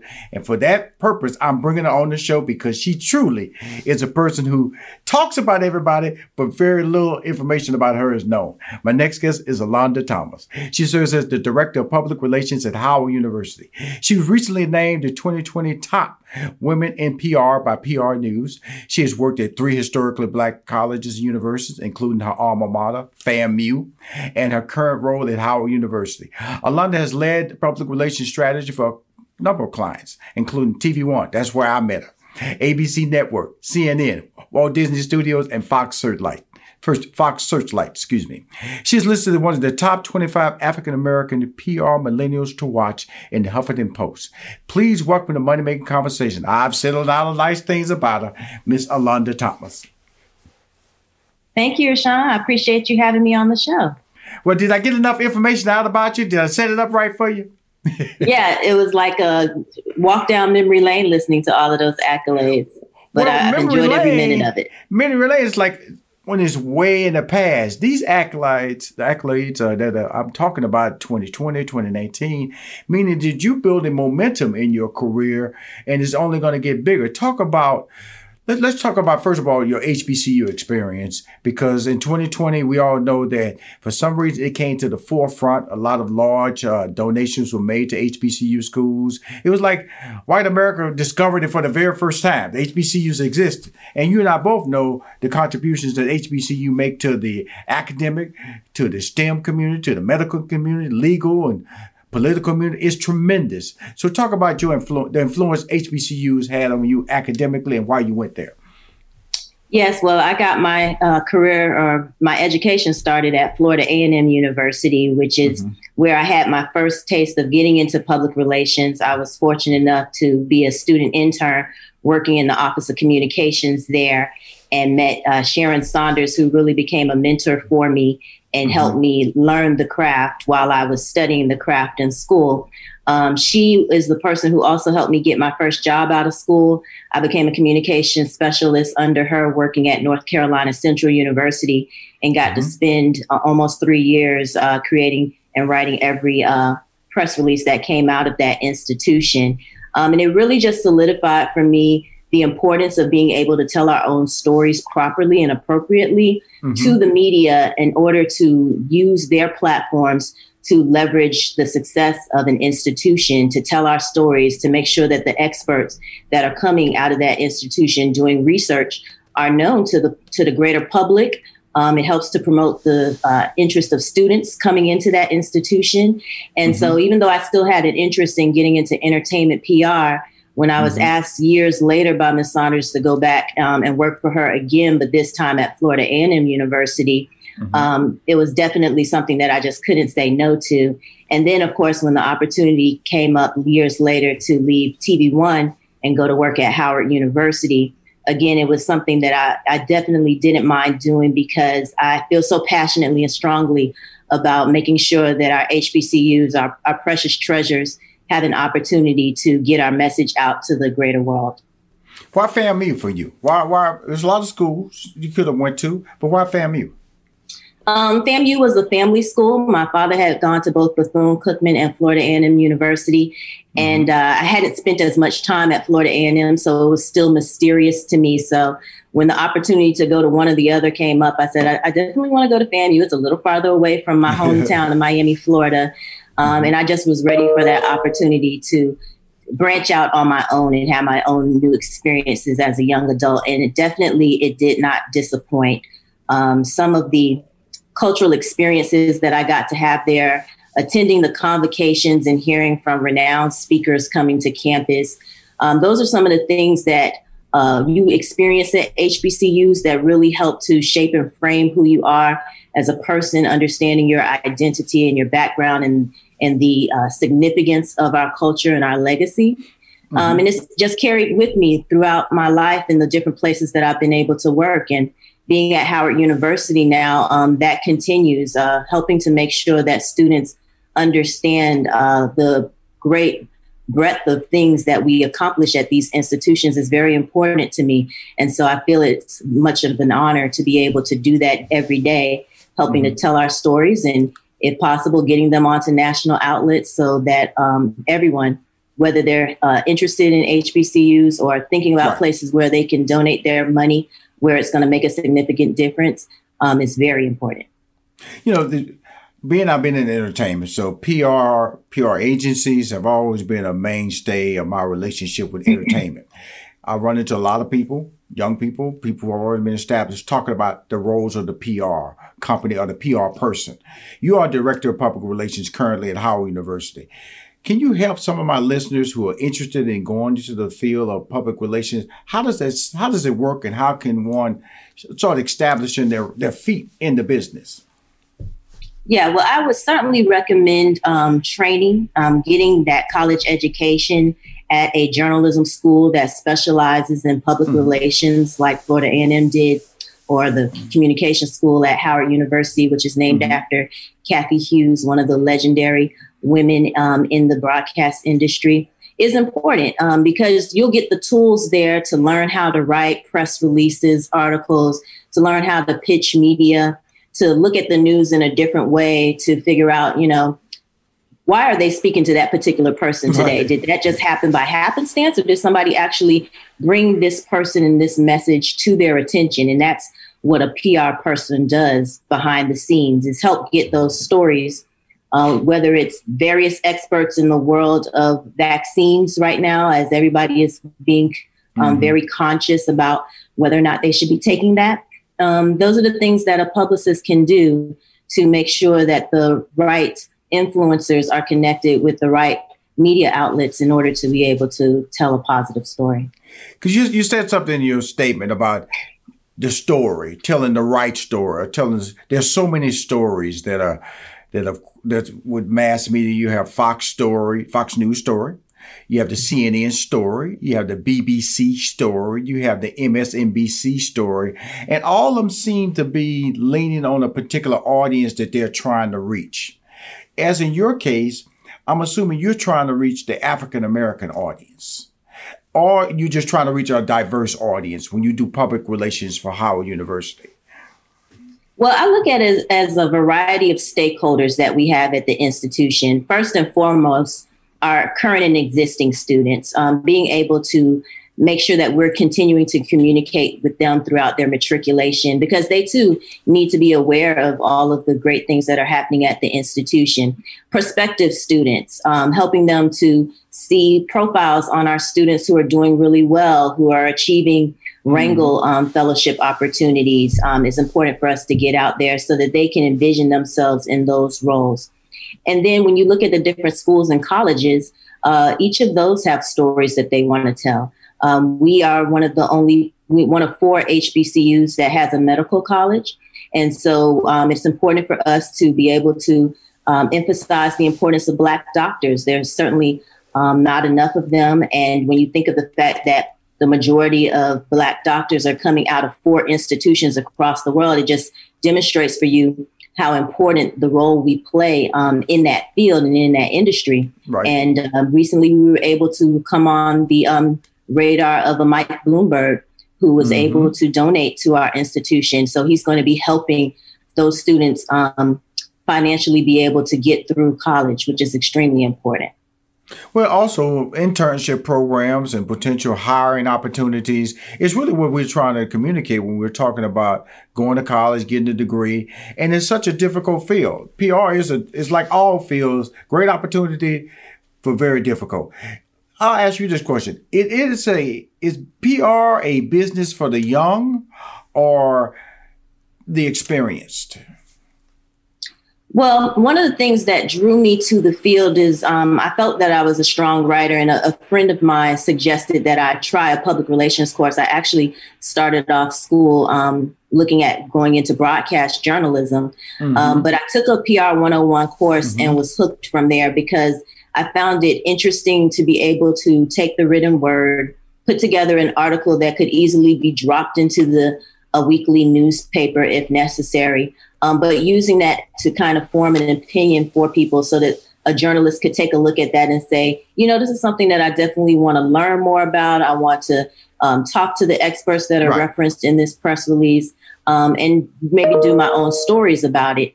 And with public relations, you can do it in just about every industry that there is. So I felt like that was another way to broaden my horizons, that I wouldn't be limited to one particular lane. First, my first internship in public relations was at Jackson Memorial Hospital in Miami, Florida. I told you about interning at the university in their office. I do entertainment PR. I've done higher education PR. And at a university with all of the different schools and colleges that we represent, I end up doing PR services for all of those individual areas as well. So I think it's definitely still a industry that's on the rise. And I think students would be well suited to think about that as they look at, their place in the industry that they want to go into. Now, your clients have included TV One, ABC Network, CNN, Walt Disney Studios, Fox Searchlight. Now, you and I met at TV One. When we met before that, but we were working on a particular show that attorney Benjamin Crump and I was doing called Evidence of Innocence. And then we were going back, we would email, we LinkedIn account, message, and all of a sudden you said, Rushion, I'm headed to Howard. What opportunities did Howard present to you that you were not getting at TV One? And not saying anything was negative TV One, but Howard is one, quote unquote, is kind of considered the Harvard of HBCUs. What made that transition one that you wanted to pursue, leaving TV One to go to Howard?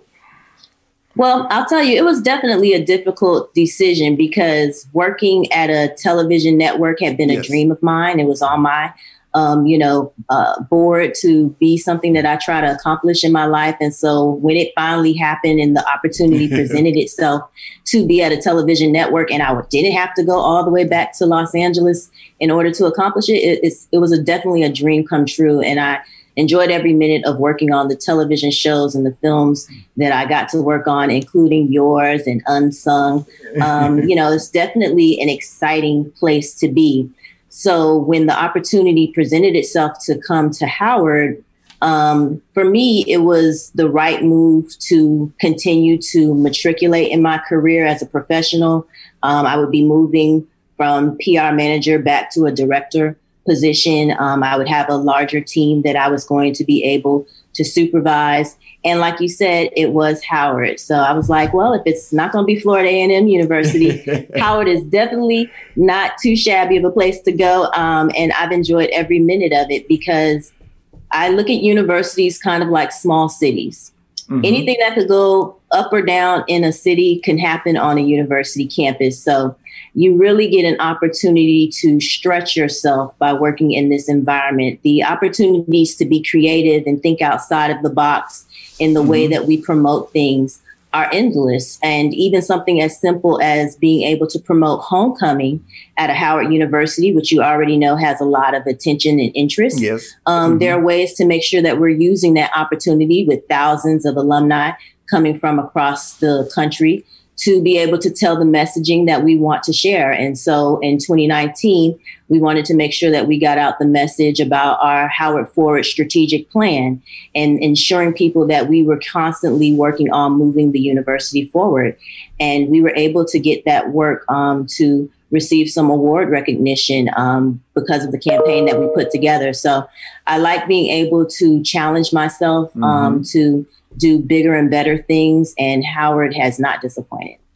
Well, I believe me, Howard is a significant. I grew up in Houston, Texas. So Texas Southern University, Third Ward. I graduated from University of Houston. Used to walk down to Texas Southern all the time in Third Ward. Prairie View A&M was right down the street. So next state was Southern and Grambling. So I've always had an HBCU influence around my whole life. But why in 2020, for some reason, did HBCUs suddenly become I guess a fan favorite for endowments by white corporations? Can you, from a PR standpoint, can you explain to me why that happened in 2020?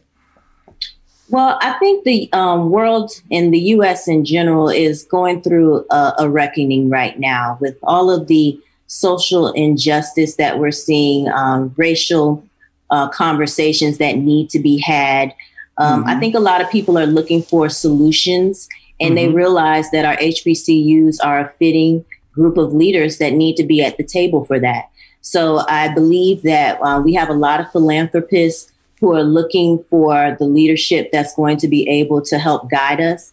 And HBCUs, being that we are already training so many of the nation's next Black leaders, is a great place to invest those dollars so that we can continue to make sure that African Americans can achieve a degree and go on to be successful in a variety of careers, as well as we need to be part of the solution to help this nation heal. That's what I've been working on with the Office of University Communications team, to find different ways that we can take someone like President Frederick and allow him to use his expertise in areas that are of importance in this nation. So we've had him be able to talk on national television about the health crisis with the coronavirus and what we're doing at our HBCUs to continue to make our students safe. He's been able to encourage people to participate in the vaccination process through a PSA that we put together. And as people are seeing this on television, I do believe that they want to do something to help support the work that is being done. The fact that we've set up different sites for vaccine tests, coronavirus testing to take place, and resources need to be pulled together to make something like that happen. So we appreciate when a Bank of America steps up with $1 million grant in order to support that testing, or when a Thermo Fisher reaches out and says, we know that testing for your students on campus is going to be very expensive. And so we want to underwrite that so that you guys don't have to take that expense yourself. And then a Gates Foundation jumps in and wants to support Thermo Fisher so that, again, that money is not something that's coming out of the university's bottom line. Because in today's day and age, we are still reaching out to a lot of students who are first generation in their families to go to college. It's very expensive, and there's still students who really can't afford an opportunity to go to college. And HBCUs have been standing in that gap to help make those financial ends meet in order to continue to train this very necessary, important generation of leaders who are going to be coming out of these HBCUs. So we really applaud those who are stepping up to the table to do their part in any way possible, whether that's financially or through their resources. Well, with that being said, you are a PR person at Howard University. We noticed that this year, unfortunately, 2020, Chadwick Boseman passed away. That's on a overall campus global perspective. The brand, the relationships that he's brought. He's not the only famous person from an entertainment perspective that has come from Howard University. Then on the sports side, a 5-star basketball recruit enrolled into Howard University. Explain to me how you, as the PR director of Howard University, handled both situations. One from a charismatic, global talent who passed away suddenly. I think the world was shocked when he passed away. And then the unbelievable statement that a 5-star recruit in basketball was going to enroll at Howard University. Well, Chadwick Boseman was a great friend to the university in the years leading up to his unfortunate death. We were blessed to have him come and serve as our commencement speaker in 2018. Mm-hmm. And that was part of Dr. Frederick's strategic plan to be able to let our students hear from people who had been just where they had been, inviting alumni to come back and tell their stories so that we can hear from them, give them their roses while they're here, in a sense. Mm-hmm. So we were so appreciative of the fact that we had that time with Chadwick on campus prior to his passing away. We were not aware that he had been sick at that time, which we later found out through the news reports.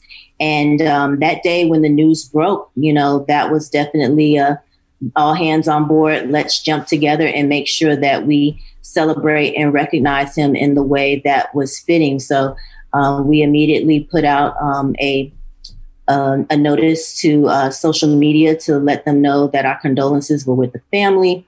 A larger note to campus was distributed, talking about the significance of his career, his charisma, what he brought to the world through the different roles that he played, and how he will truly always be remembered.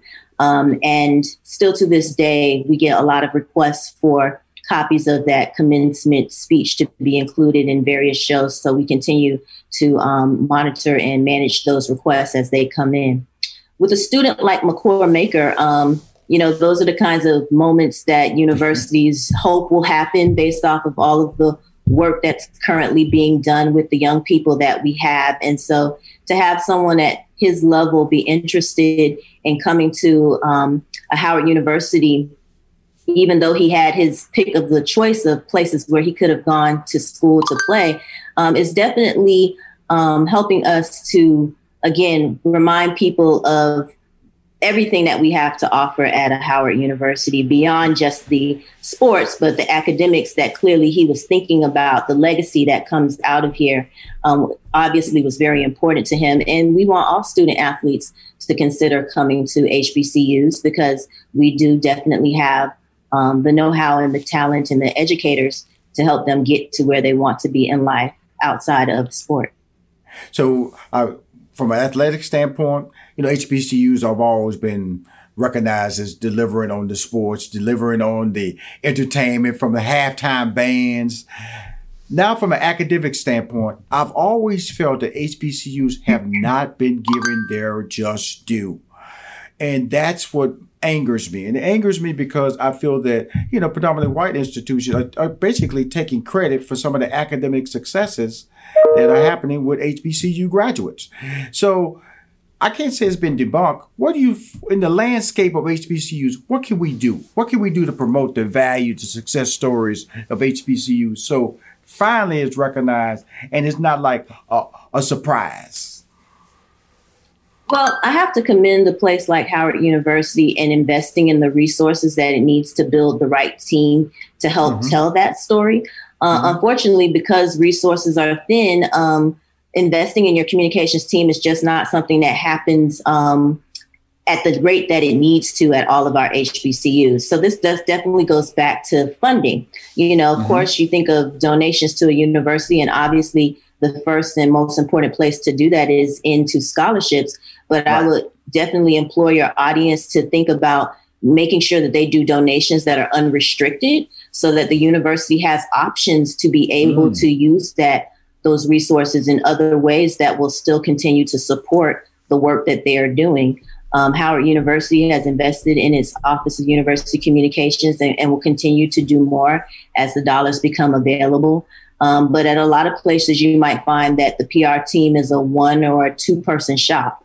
And so it makes it really difficult to do a whole lot with a small team like that, versus I'm blessed to, when we're fully booked, have 4 senior communication specialists that work under me, so that we can divide people up to different schools and colleges and work on helping to spend time diving into what's the stories being told here, what research is being told here, what students are having significant internship opportunities that we might want to profile to let other students know this is an opportunity for you when you become a student here. And so again, just that's another something for people to consider is beyond just investing for the scholarship opportunities at your HBCUs, to think about those other places where unrestricted funds would be definitely appreciated. And even if you didn't go to an HBCU, it doesn't mean that you can't invest your dollars there, because we all know that it's going to benefit the larger community. Well, here's the fun part about my conversation, because when I look at HBCUs, and as we turn into 2021, you look at what happened in Georgia with Stacey Abrams, HBCU graduate, Reverend Raphael Warnock, HBCU graduate. And then we have to talk about the ultimate HBCU graduate about to make history as the Vice President-elect Kamala Harris, who's also a member of the sorority AKAs. Talk about the impact of her being the Vice President of the United States, being a graduate of HBCU, being a graduate of Howard University, and a proud graduate who talks about it, who communicates it, brings it up. Way before she was elected, she's always hung her hat proudly being a graduate of Howard University. What impact has that had on your brand? Well, first and foremost, we are so proud of VP-elect Kamala Harris, and it's just been such a pleasure to be this close to her transition from candidate to VP-elect on a national ticket to now just days away from becoming the vice president, the first Black woman, first woman to ascend to that role. And it's been amazing. It's been amazing, the amount of media attention and interest in Howard, because of the fact that she is an alum, a very proud alum of our institution, as well as what it's meaning to the students, particularly in a time like 2020, as it was, being virtual and being able to turn on television and see someone that looks like you in such an impactful role. Like she has said herself, she won't be the last person to have that opportunity. But before her, there were so many people who paved the way through going to Howard University, like a Thurgood Marshall and so many other elected officials who have transcended through Howard to go into the political arena. And we're big in the arts as well. We're big in the sciences. And while you may not end up knowing every single name, having her name out there demonstrates the power of an HBCU education, so that I hope that we will be able to end for good this conversation about what can an HBCU degree do for you, because we've been doing the walk, people like myself, quietly for years to come. And now she's doing it in a way publicly and visibly that everybody can relate to. Wow. I'm so glad you took the time to come on the show. Before we leave, I talked a little bit about PR. People want to be in the PR field. It sounds so easy. It's about relationships. As you spoke earlier, your opportunities were fueled by the relationship that you created. What is your career advice for aspiring young professionals that want to go into public relations? Well, I would definitely suggest that you take the time to intern throughout your college career and experience. It was definitely something that was instilled in us at FAMU's J School, that it was important to intern, but not only for you to have that on your resume to check it off, but also for you to get an opportunity to experience a variety of different companies and organizations to see what's a good fit for yourself. You don't want to end up being at your senior year and that's the first time you're going someplace to intern. If you can intern in the middle of the fall and spring semesters, definitely take the time to intern over the summer. And these days, a lot more internships end up being paid opportunities than there were years ago when I was in school. So definitely take advantage of that. And then I would just also encourage you to follow your dreams and understand that the path from entry level to vice president or president is not always going to be a straight path. But it doesn't mean that it's something that you can't accomplish. There are going to be challenges along the way. There are going to be tests that are going to happen and obstacles that's coming your way. But every test is an opportunity for a testimony. So just put your all into it, move forward, and eventually you'll have a story to tell about how you succeeded. Awesome. I want to thank you for coming on Money Making Conversations. I know that you are a star behind the scenes. I hope I didn't put too much pressure with my questions, but you tell a great story, and you tell a great HBCU story. And my whole thing is about pulling those diamonds, and you are a diamond. You are a person that a recognized success story, a millennial awards. You're looking like you NBA champion back there, Super Bowl champion in your cabinet. Thank you for coming on Money Making Conversations, Alonda Thomas. Thank you so much for having me. I appreciate it. If you want to hear more interviews on Money Making Conversations, please go to moneymakingconversation.com. I'm Rushion McDonald. I am your host.